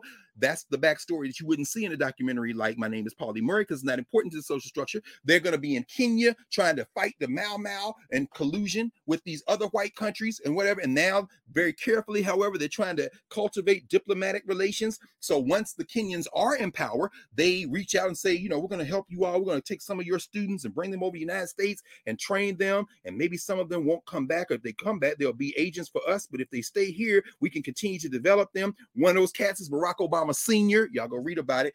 Then they're sending their tentacles out. But the young people and others like Miss Hamer, no, we got a relationship to these black people who are different. So December 1963, Oginga Odinga, who is Jomo Kenyatta, who ends up as the prime minister, his right-hand man, he comes to the United States because they're courting them now. December 1963, Kennedy's brains had been blown out. Johnson is bringing him in. Why? Because Kennedy was doing this too. You want to curate diplomacy. Meanwhile, if I pull the book JFK in Africa, if I could find my name, there's a picture on the front cover of JFK on the phone in the Oval Office with his hand like this because he's getting the news from the CIA that they've killed Patrice Lumumba in 1961. In other words, y'all was in this. Y'all been in this. You're undermining these African governments. So Oginga Odinga from Kenya comes. On a Saturday evening in late December 1963, James Foreman, a veteran civil rights worker, and his colleagues visited him at his hotel.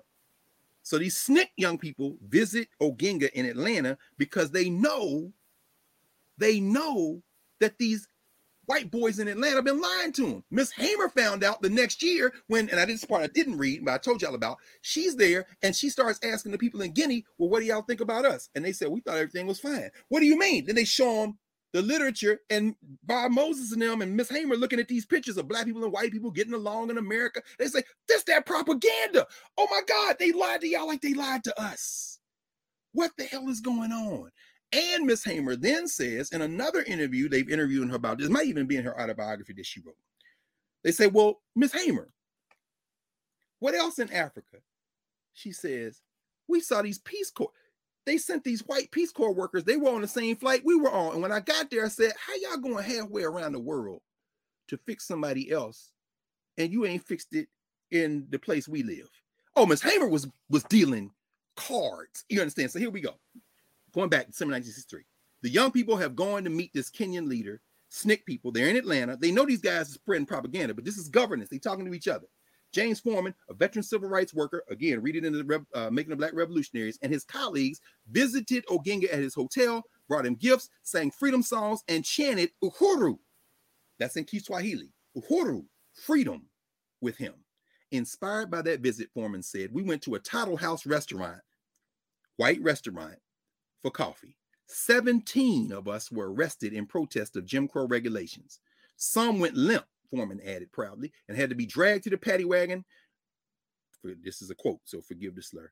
And some were bruised when dragged, period. This led to a new stage in the evolution of their militancy. writes Gerald Horne. Horne says an irked U.S. State Department noted that the protesters, quote, had already alerted wire services to plans and had available for distribution a handbill entitled "Why Do We Picket?" while referencing the fact that African dignitaries have been snubbed. The tactful Odinga made no comment, while the Kenya papers all carried the front page stories about the arrest of the 17 demonstrators he inspired.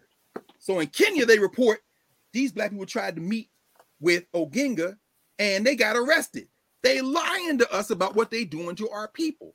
In the space between December 1963 and December 1964, when the Freedom Singers from SNCC came to Harlem with Fannie Lou Hamer on the same platform as Malcolm X, they had written a song about it, and the song goes like this. We went down to the Peachtree Manor to see Oginga Odinga. The police said, what's the matter? To see Oginga Odinga. The police, he looked mighty hard at Oginga Odinga. He got scared because he was a ex-Mau Mau to see Oginga Odinga. Oginga Odinga, Oginga Odinga, Oginga Odinga of Kenya. Who? Oginga Odinga, Odinga Odinga. So they sing the song and then they get to the chorus. Ha! Freedom now. These Mississippi, Alabama, Southern black students are now internationalized. And when that night in Harlem, they performed a song they wrote in the time between they went down there and got arrested. And then the second chorus is important because Oginga didn't do this. Horne told you. He's diplomat. They want stuff from America. He ain't gonna say them, but back home, the papers are reporting it. This what happened. This what happened. This what happened. Second verse. Oginga said, this to the white people. Oginga said, look here, what's going on down in Selma. If you white folks don't straighten up, I'm gonna call Jomo Kenyatta. Who? Oginga Odinga, Oginga Odinga. In other words, this ain't your daddy's nonviolent movement, Lyndon. This brother came from Africa. Like, I see all this. This is very nice. This propaganda. Let me ask you a question. What's going on down in Selma, bro? Oh, everything's, hold on. If you white folks don't straighten up, I'm coming with the heat, because there's a world out there that y'all want to recolonize. It's no small thing when a prime minister of a Caribbean country says you can keep the queen. Next time she visit, you ain't in charge, baby, not even ceremoniously. Ta-ta. You're sending a warning shot. They don't like that kind of thing. Why? Because even in today's New York Times, if I can find it quick, I'll show it to you. If I can't find it quick, I'll just reference it in passing, but I think I can find it quick enough. Saturday, October the 9th. Yes. This, let me see. Is it today's paper? I'm pretty sure it is. If it's not, I'll just give you the headline. Oh, maybe it's not this one. I was reading so many different things. Yeah, no. Okay, good. It might be, actually, if it's in this one, then I know we got something. You know, I know we're winding. I'm gonna wind up with this because Malcolm, I got to get to Malcolm and go back to Mrs. Hamer. No, I guess not. That's too bad. There was a headline about what's going on in Australia. Internationally, what you're seeing is the whiteness of these elected bodies in countries that have increasing numbers of non-whites. Australia is one. And people are complaining. This formation we live in the United States is just part of an international challenge. But let me get too deep in that. Because when these young people from SNCC write this song and say what's going on down in Selma, what they're telling you is we have ties beyond the United States. At the same time, the United States is working with other countries in Europe to undermine these emerging African countries. At least they can stabilize an international bourgeois. Now, remember, that's what we a couple of months ago, we looked at Charlie Cobb's article from Black World, Negro Digest, Notes on Returning Home, because some of those SNCC folk end up moving to Tanzania. So Malcolm, let's go to Malcolm. You think it's Malcolm? Yeah, let's go to Malcolm. Malcolm, Miss Hamer gets up first. She gives the speech with Miss Fannie Lou Hamer. In fact, let me pull Miss Hamer, because I love putting this good, because even in the piece, in the recording you played from, the transcript, there's a little moment in there, maybe you can play it in a second, if you can cue it up while I'm looking at this, where the interviewer asks Miss Hamer about Malcolm, right? You got it? Okay, good. All right, hold on. You ready? No. Not yet. I just want to make sure. This is a speech. I'm sick and tired of being sick and tired. Miss Hamer has come back from Africa, December 20th, 1964. She opens and says, "My name is Fannie Lou Hamer, and I exist at 626 East Lafayette Street in Rouville, Mississippi." She always gives her address first. She says, "The reason I say exist is because we're excluded from everything in Mississippi but the tombs and the graves. That's why it is called that. Instead of the land of the free and the home of the brave, it is called in Mississippi the land of the tree and the home of the grave." Then she goes through and she gives the testimony of what happened to her that we just heard, a version of that. And then, by the way, it was Anel Ponder who said, "I ain't going to say sir, because I don't know you like that." And then she says, "And you can hear this long sob story. You know, it takes time. For 300 years, Miss Hamer said, we've been giving them time. And I've been tired so long. Now I am sick and tired of being sick and tired. And we want to change.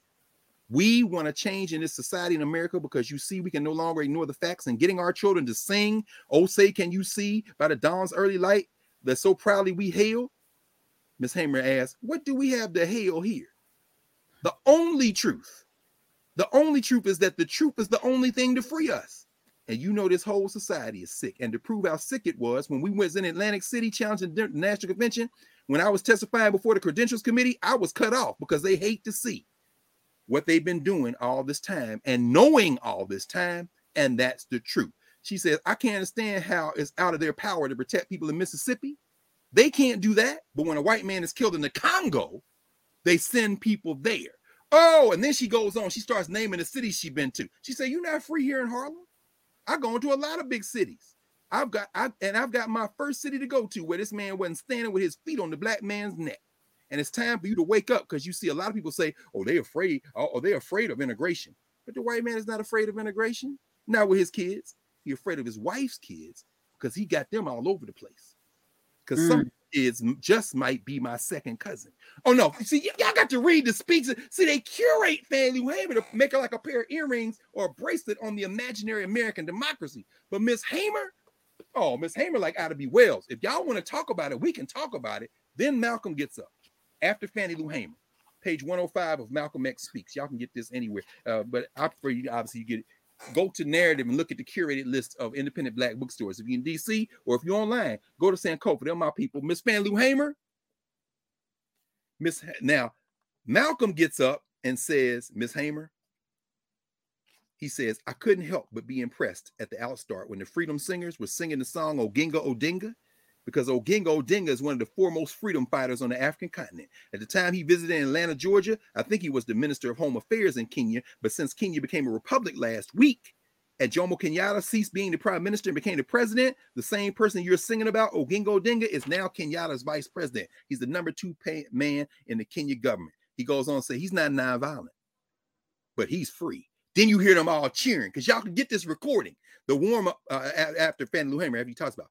Then he goes on to say, not only in Mississippi, Alabama, but right here in New York City, you and I can best learn how to get real freedom by studying how Kenyatta brought it to his people in Kenya. He goes on, and he says, when I listen to Miss Hamer, a black woman, she could be my mother, my sister, my daughter, describe what they've done to her in Mississippi, I ask myself, how in the world can we ever expect to be respected as men when we will allow something like that to be done to our women and do nothing about it? How can you and I be looked upon as men with black women being beaten and nothing being done about it? Black children, black babies being beaten and nothing being done about it? No, we don't deserve to be recognized and respected as men as long as our women can be brutalized in the manner that this woman described and nothing being done about it, but we sit around singing, "We shall overcome." We need a Mau Mau. Then he talks about when he was in Africa. Then he talks about coming back to the United States. Then he starts saying this.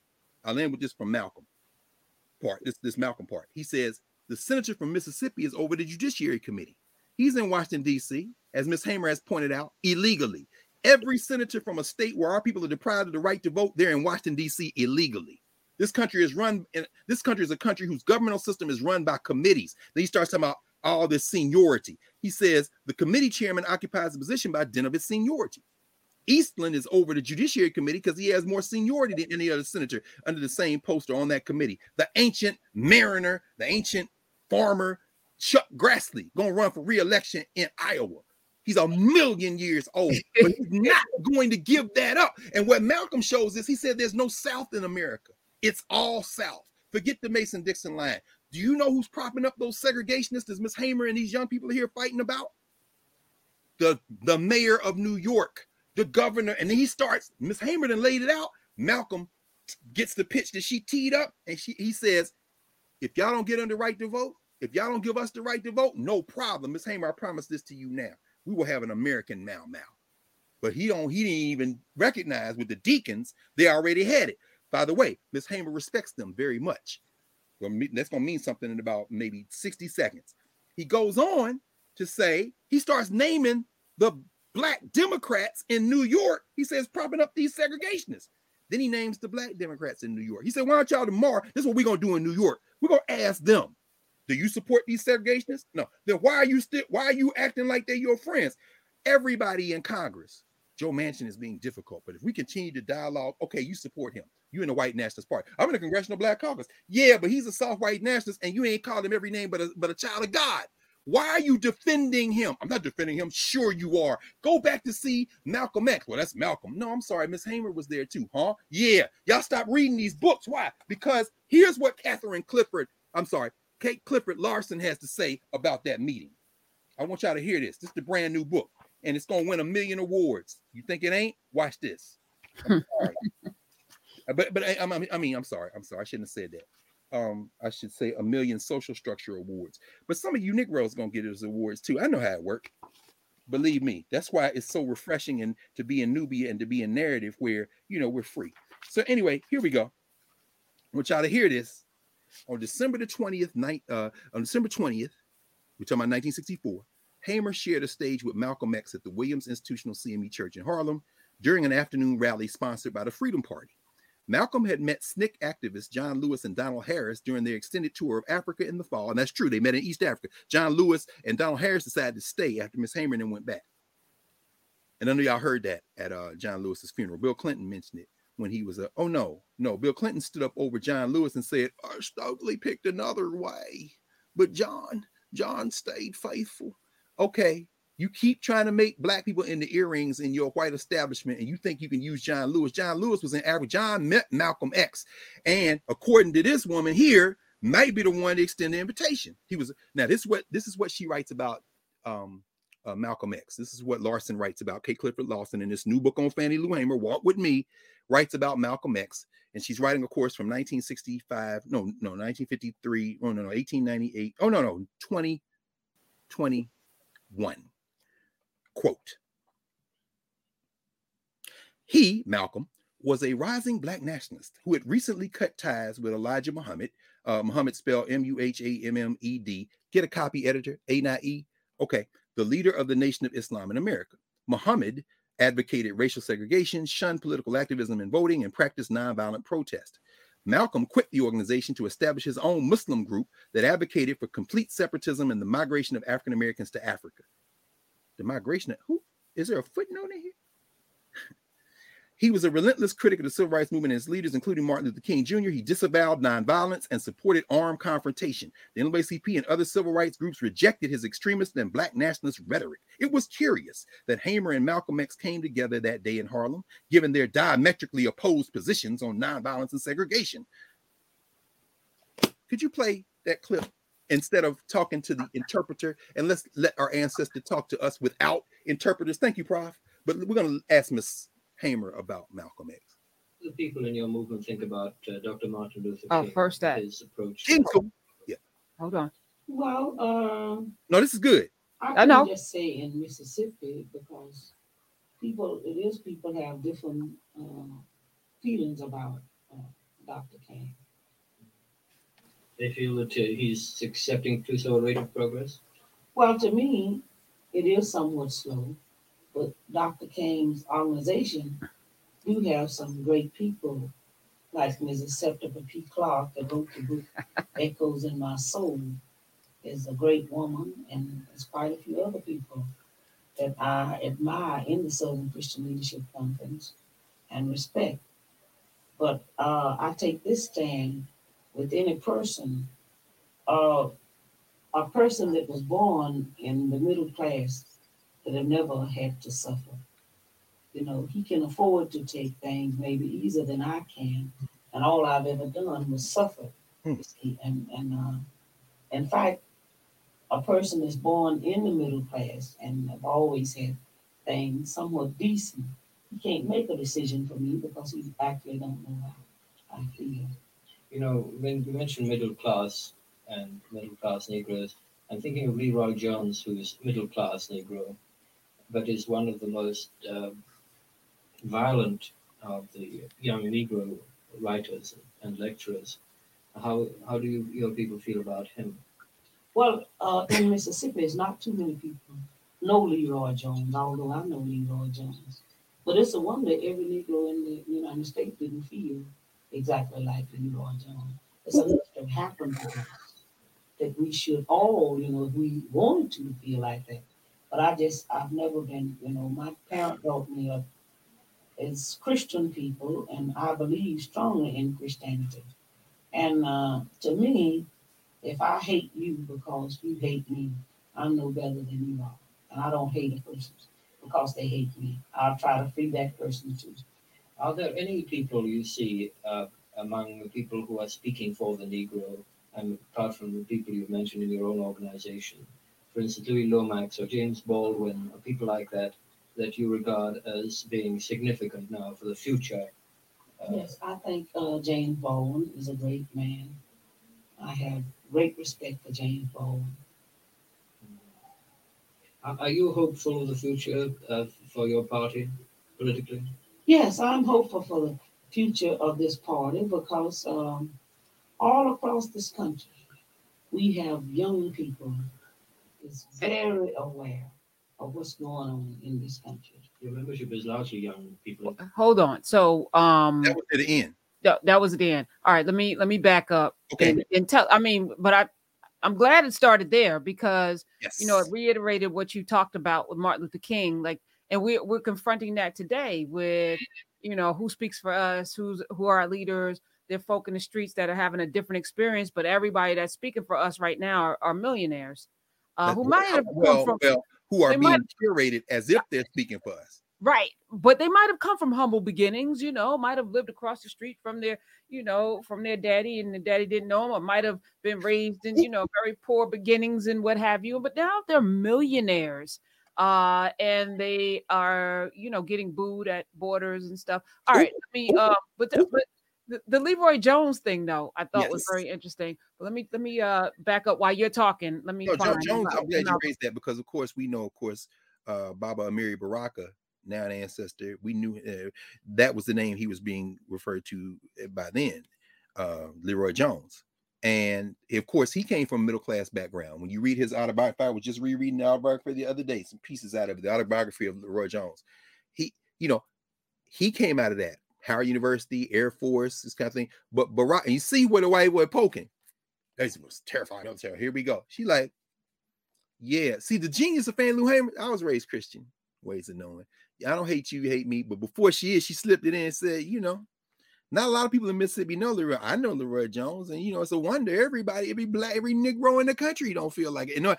I'm letting you know, bro. I see you, and I'm gonna talk to my people using this interview. I think the ancestors wanted me to play that because the computer teed that up. But let's no, that's beautiful. No, but it needed to be played because Miss Hamer is you see, but you also see how it's being curated. You heard that page from Larson, right? If you just read "Walk with Me," you think her relationship with Malcolm X, but you heard some of her words, some of Malcolm's words, and now we can hear her words again.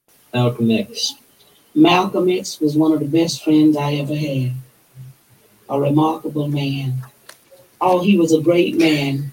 In fact, I had invited Malcolm X to come to Mississippi, and he was supposed to come to Mississippi on Monday and was killed that Sunday.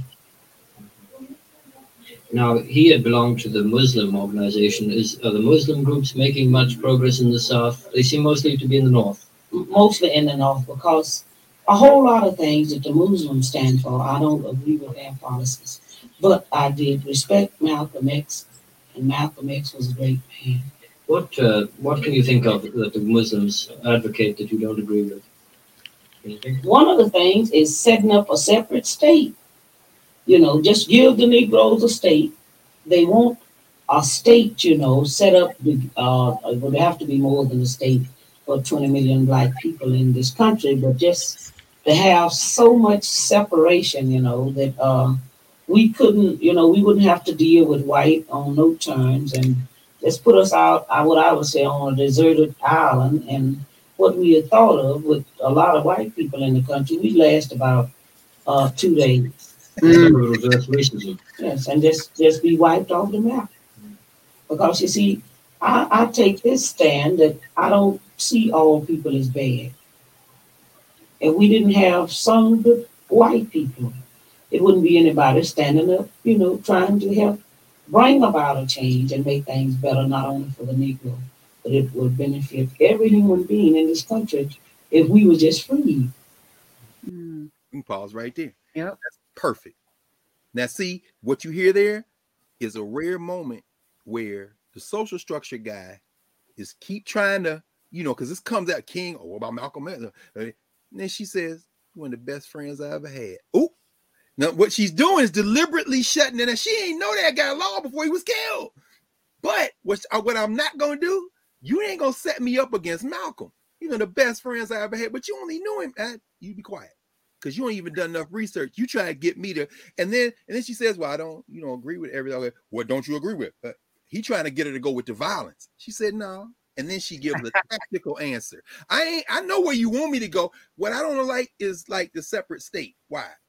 And remember now, this may be, as you speculated, we talked about back in the summer, why Misha Green doesn't get season 2. She leaked a map where that black land was the same map as the Republic of New Africa, which was founded after Malcolm was assassinated in Detroit by people, Richard Henry, Milton Henry, the Republic of New Africa, Nkechi Taifa and all them, Chokwe Lumumba, whose son had a Mayor Jackson, say less in terms of Freedom Farms, which Fannie Lou Hamer started in those years before she made transition to feed black people and other people too. White people were there, white farmers.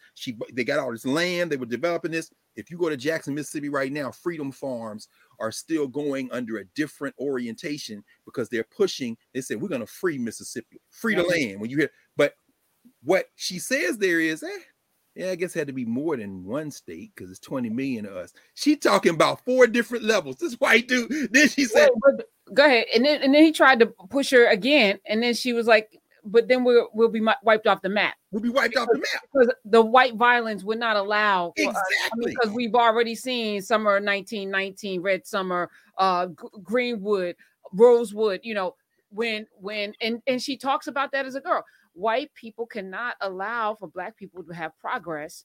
They get very angry and they poison her family's farm, farm animal. So she experienced this firsthand. She knows what, because she also knows we would thrive. And that's it. What she gave you exactly. That's it, Prof. She did not give him a philosophical difference. The closest you get is say I was raised Christian. I judge people based on what they do. She gave him a tactical answer, as you say, based on my experience. But she succeeded, and then she ends with, "Why can't we just all be free?" In other words, I'm not trying. What did Nina Simone say in Mississippi? Goddamn, you don't have to live next to me. Just give me my equality. Everybody knows about Mississippi. In other words, Miss Hamer not asking to live at your house. She and Pat were good with their 2 girls. By the way, her daughter had a baby. Their daughter got sick. She took the daughter to Mount Bayou, the hospital. Time back to Emmett Till, TRM Howard. Remember the Mount Bayou, the all-black town? They got a hospital there. Found out the girl had a tumor. She drove her to Memphis. It was too far away. By the time they got there, the child she couldn't do anything for her, and she passed away. Right? And Fannie Lou Hamer, they say she never really got over that. But I'm raising that to say that to your observation, Miss Hamer knew we would thrive. Miss Hamer knew that just like the Prime Minister of Barbados understands. We would thrive. But tactically, I can't agree with the Muslim, but you're trying to make me fight them. I'm not fighting them. Now, and then you can wait 50 years and Kate Larson can narrate it like they were more. He was the best friend I ever had, Kate. I didn't see that quote in here. Now, I'm not dogging her because it's a long book and she's got some other nuanced readings, but that page is indefensible. But maybe where you just put us, we can end. I just want to make one more comment on that because this is what you raised. This thing we're in now, and the nationalized elections are revealing this. whiteness is going to continue, and it's going to continue as it kills white people, because it is the foundational logic of this particular settler project within the larger field of capitalism, within the larger field of racial capitalism. The United States of America has a unique take that is part of the other takes, but you can see how the project Ms. Hamer is imagining has not yet even come into view in America. And why? When Malcolm, sharing a stage with Fannie Hamer, parenthetically, at the end of his speech, he invites Mrs. Hamer and the Freedom Singers to the Audubon Ballroom later that night, and they go. Because this is a kind of mixed crowd, about a third white at this church in Harlem. They then leave there and go to the Audubon, and they do another speech. This is an all-black audience. I'm like, come on now. And in Malcolm's speech we have, Ms. Hamer's speech was edited out of the Malcolm X speech at the second speech he gave. But anyway, back to the point. Malcolm makes the point in that night in the speech he gives, following Ms. Hamer, where he folds it all in, what she's talking about. He says, the thing propping up those segregationists in the South are the people in their party in the North. They're all the same party. Fast forward to 2021. You're seeing the same thing now.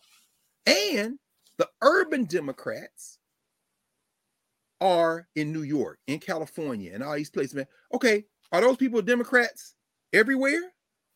Is there a two-party system? Malcolm says the wolf and the sheep. Now, you know that there's a distinction between the two, but white nationalism is being protected because the hardcore white nationalists have had a deal with this country since they created the federal structure.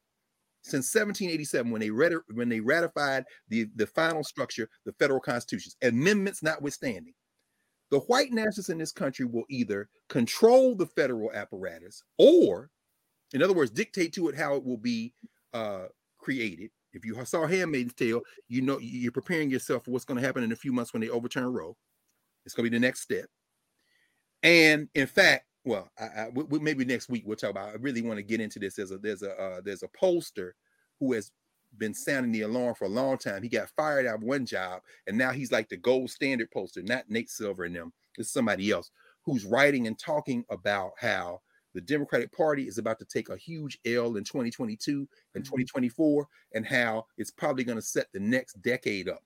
In other words, there's nothing they can do to stop what's coming because they're not stopping what's coming, which is Malcolm's point. If you got voter suppression and you can't get Sinema and Manchin or crack these 50 recalcitrant white nationalists, including the Negro white nationalists out of South Carolina, to enshrine voting rights, then what you are setting up is the next stage in their apartheid state. We're not going forward. We're going back to the 19-teens, 20s, 30s, 40s, and 50s when Miss Hamer had to pay a poll tax and interpret the Constitution. They know the only way they can win elections is to shrink that voter base because now the demographics are against them. And so what Miss Hamer has previewed can't be folded into, I don't care whether it's Larson, Blaine, anybody writing, can't be folded into, and this is why if we work harder, we can realize American democracy. Y'all keep running trying to run Ms. Hamer into a brick wall. She done told y'all what it is, and her thinking is beyond the United States. Now, one thing we were talking about before we came on, Karen, I'm gonna see if I can pull this up because I thought I pulled up because I couldn't find my physical copy. Here it is. This was in October 6th, New York Times. In other nations, other white countries who pay for child care, here are the numbers. In Norway, this is how much the government spends for child care on toddlers every year. $29,726 per child. Per child. Iceland, $24,400. Finland, $23,300. Denmark, $23,100. Notice anything between Norway, Finland, Iceland, Denmark? All white countries with a few non-whites. Now, Germany is the first all-white country with a little bit higher percentage of non-whites. 18,000 they pay a year. 18,600. Sweden, 18,000. Austria, 12,800. Slovenia, 11,600. New Zealand, 10,300. Then Spain, 9,000. Chile, 8,000. Lithuania, 8,000. Australia, 8,000. Hungary, 7,000. Israel, 3,300. The United States, per child, per year, $500. Now, you know why?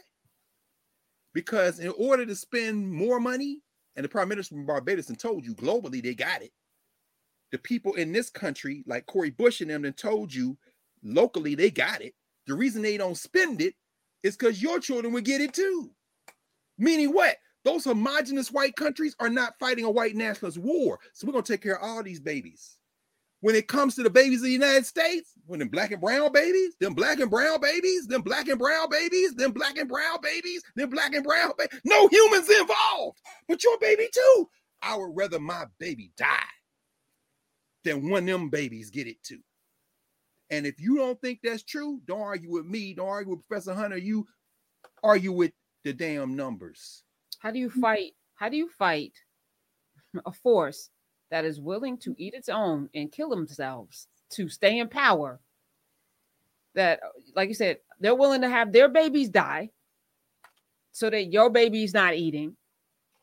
I'd rather my baby die than your baby eat, instead of all babies can eat, right? All babies can eat. How do you fight that?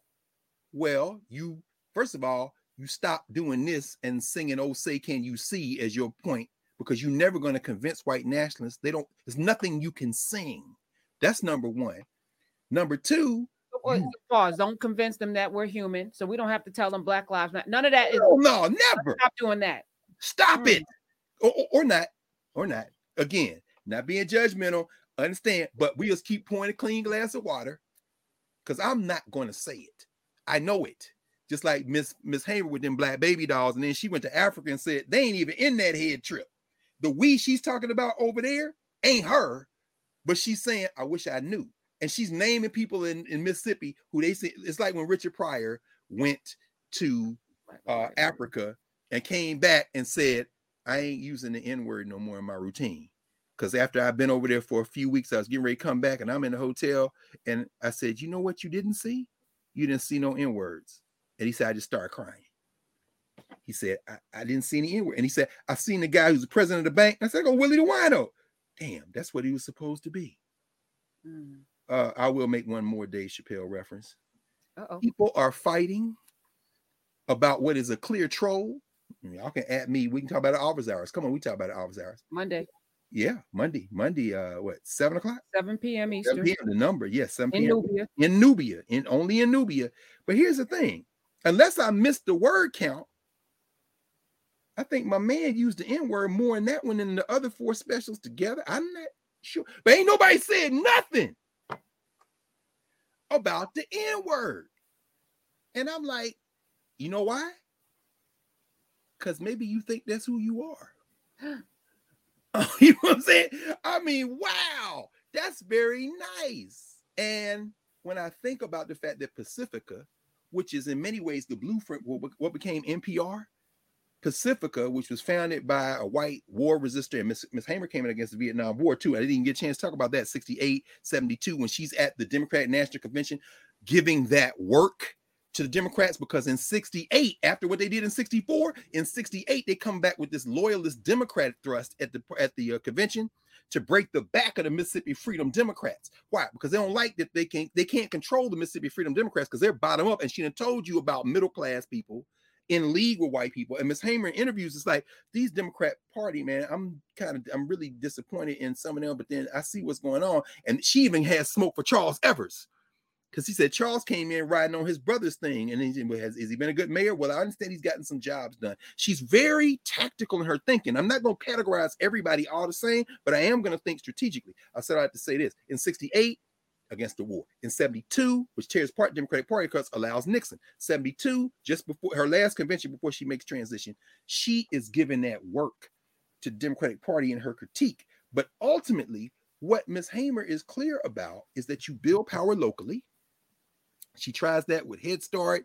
There's a book called The Devil Has Slippery Shoes that talks about that history of Head Start in Mississippi. She gets, and those federal dollars start coming. She's working to help get Black elected officials. She's working to make these people accountable. She's starting the Freedom Farms, buying this land. That Freedom Farms piece, like Nubia, like Narrative. Let's build our own while we're doing this initiative and moving this forward. And she's not allowing, even as she's suffering, because at the end of her life, when she's really sick, you know, Miss Hamer, Pap Hamer, they don't have much They're trying to raise their grandbabies because their daughter passed and they had to raise the baby. So one of the granddaughters is actually an interview with her is in this volume, The Speeches of Fannie Lou Hamer. You know, she still does not abandon her way of knowing. It's very African, even as she is grappling with this through this pain. But the way you defeat these people, if we're going to take the life of Fannie Lou Hamer and the words of Fannie Lou Hamer, you got to tell the truth. You can't shame the devil. I would start saying, tell the truth, shame the devil, but you can't shame the devil. In fact, I'm not even going to say what she said about it. Anyway, the point is this. You build the things you can control and you don't err from the standard. The Egyptians said that about Ma'at. Do not swerve, for you are the standard. You are the balance. So I think on the anniversary, on the 6th of this month, the 7th anniversary of the Karen Hunter Show, and here we are in class in a place that didn't exist when you celebrate the 6th anniversary. We want to say not only thank you and congratulations, but that is in the spirit and work of Fannie Lou Hamer. And so I think maybe we'll talk some more about it. You know who I got to get in here? We got to get Dr. Belethea Watkins Beatty, who could really walk us through this work. We get her a narrative and maybe we can get her to talk about it. I'm so excited by all of the people that are coming. Thank you, Cornel West and yes, Dr. Mario Beatty, Dr. Sanada Amen, who's about to start a series. Yes. I mean, it's just, again, it's a gathering, it's a collection of people who are about this life. And so that's the great thing. We don't need everybody. We don't, no. Don't need everybody. No, don't need everybody. People who are about this life. So I just want to say thank you again. My head hurts from just all of the things now I got to read.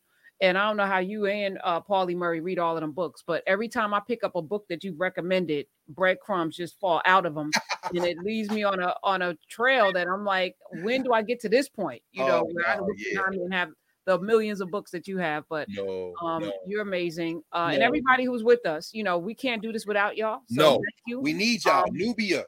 Yeah, and at some point, you know, y'all who are only seeing it on YouTube, this is going to go away from here. Yeah, but we're going to continue to do the work where the people are working to do it. You saw what happened when Facebook went down for 5 minutes. I just laughed because I don't have a Facebook account.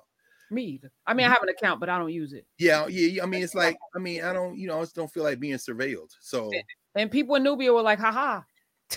right. We went on. That was that day. What was it? Yeah. It was that day, wasn't it? Yep. Haha. All right. I love you so much. Love you too. Everybody. Everyone have a great weekend. We'll see you, those of you in Nubia, office hours Monday, 7 on Indigenous Peoples Day. We'll see you office hours. We'll have a good conversation. Can't wait. All right. Love you.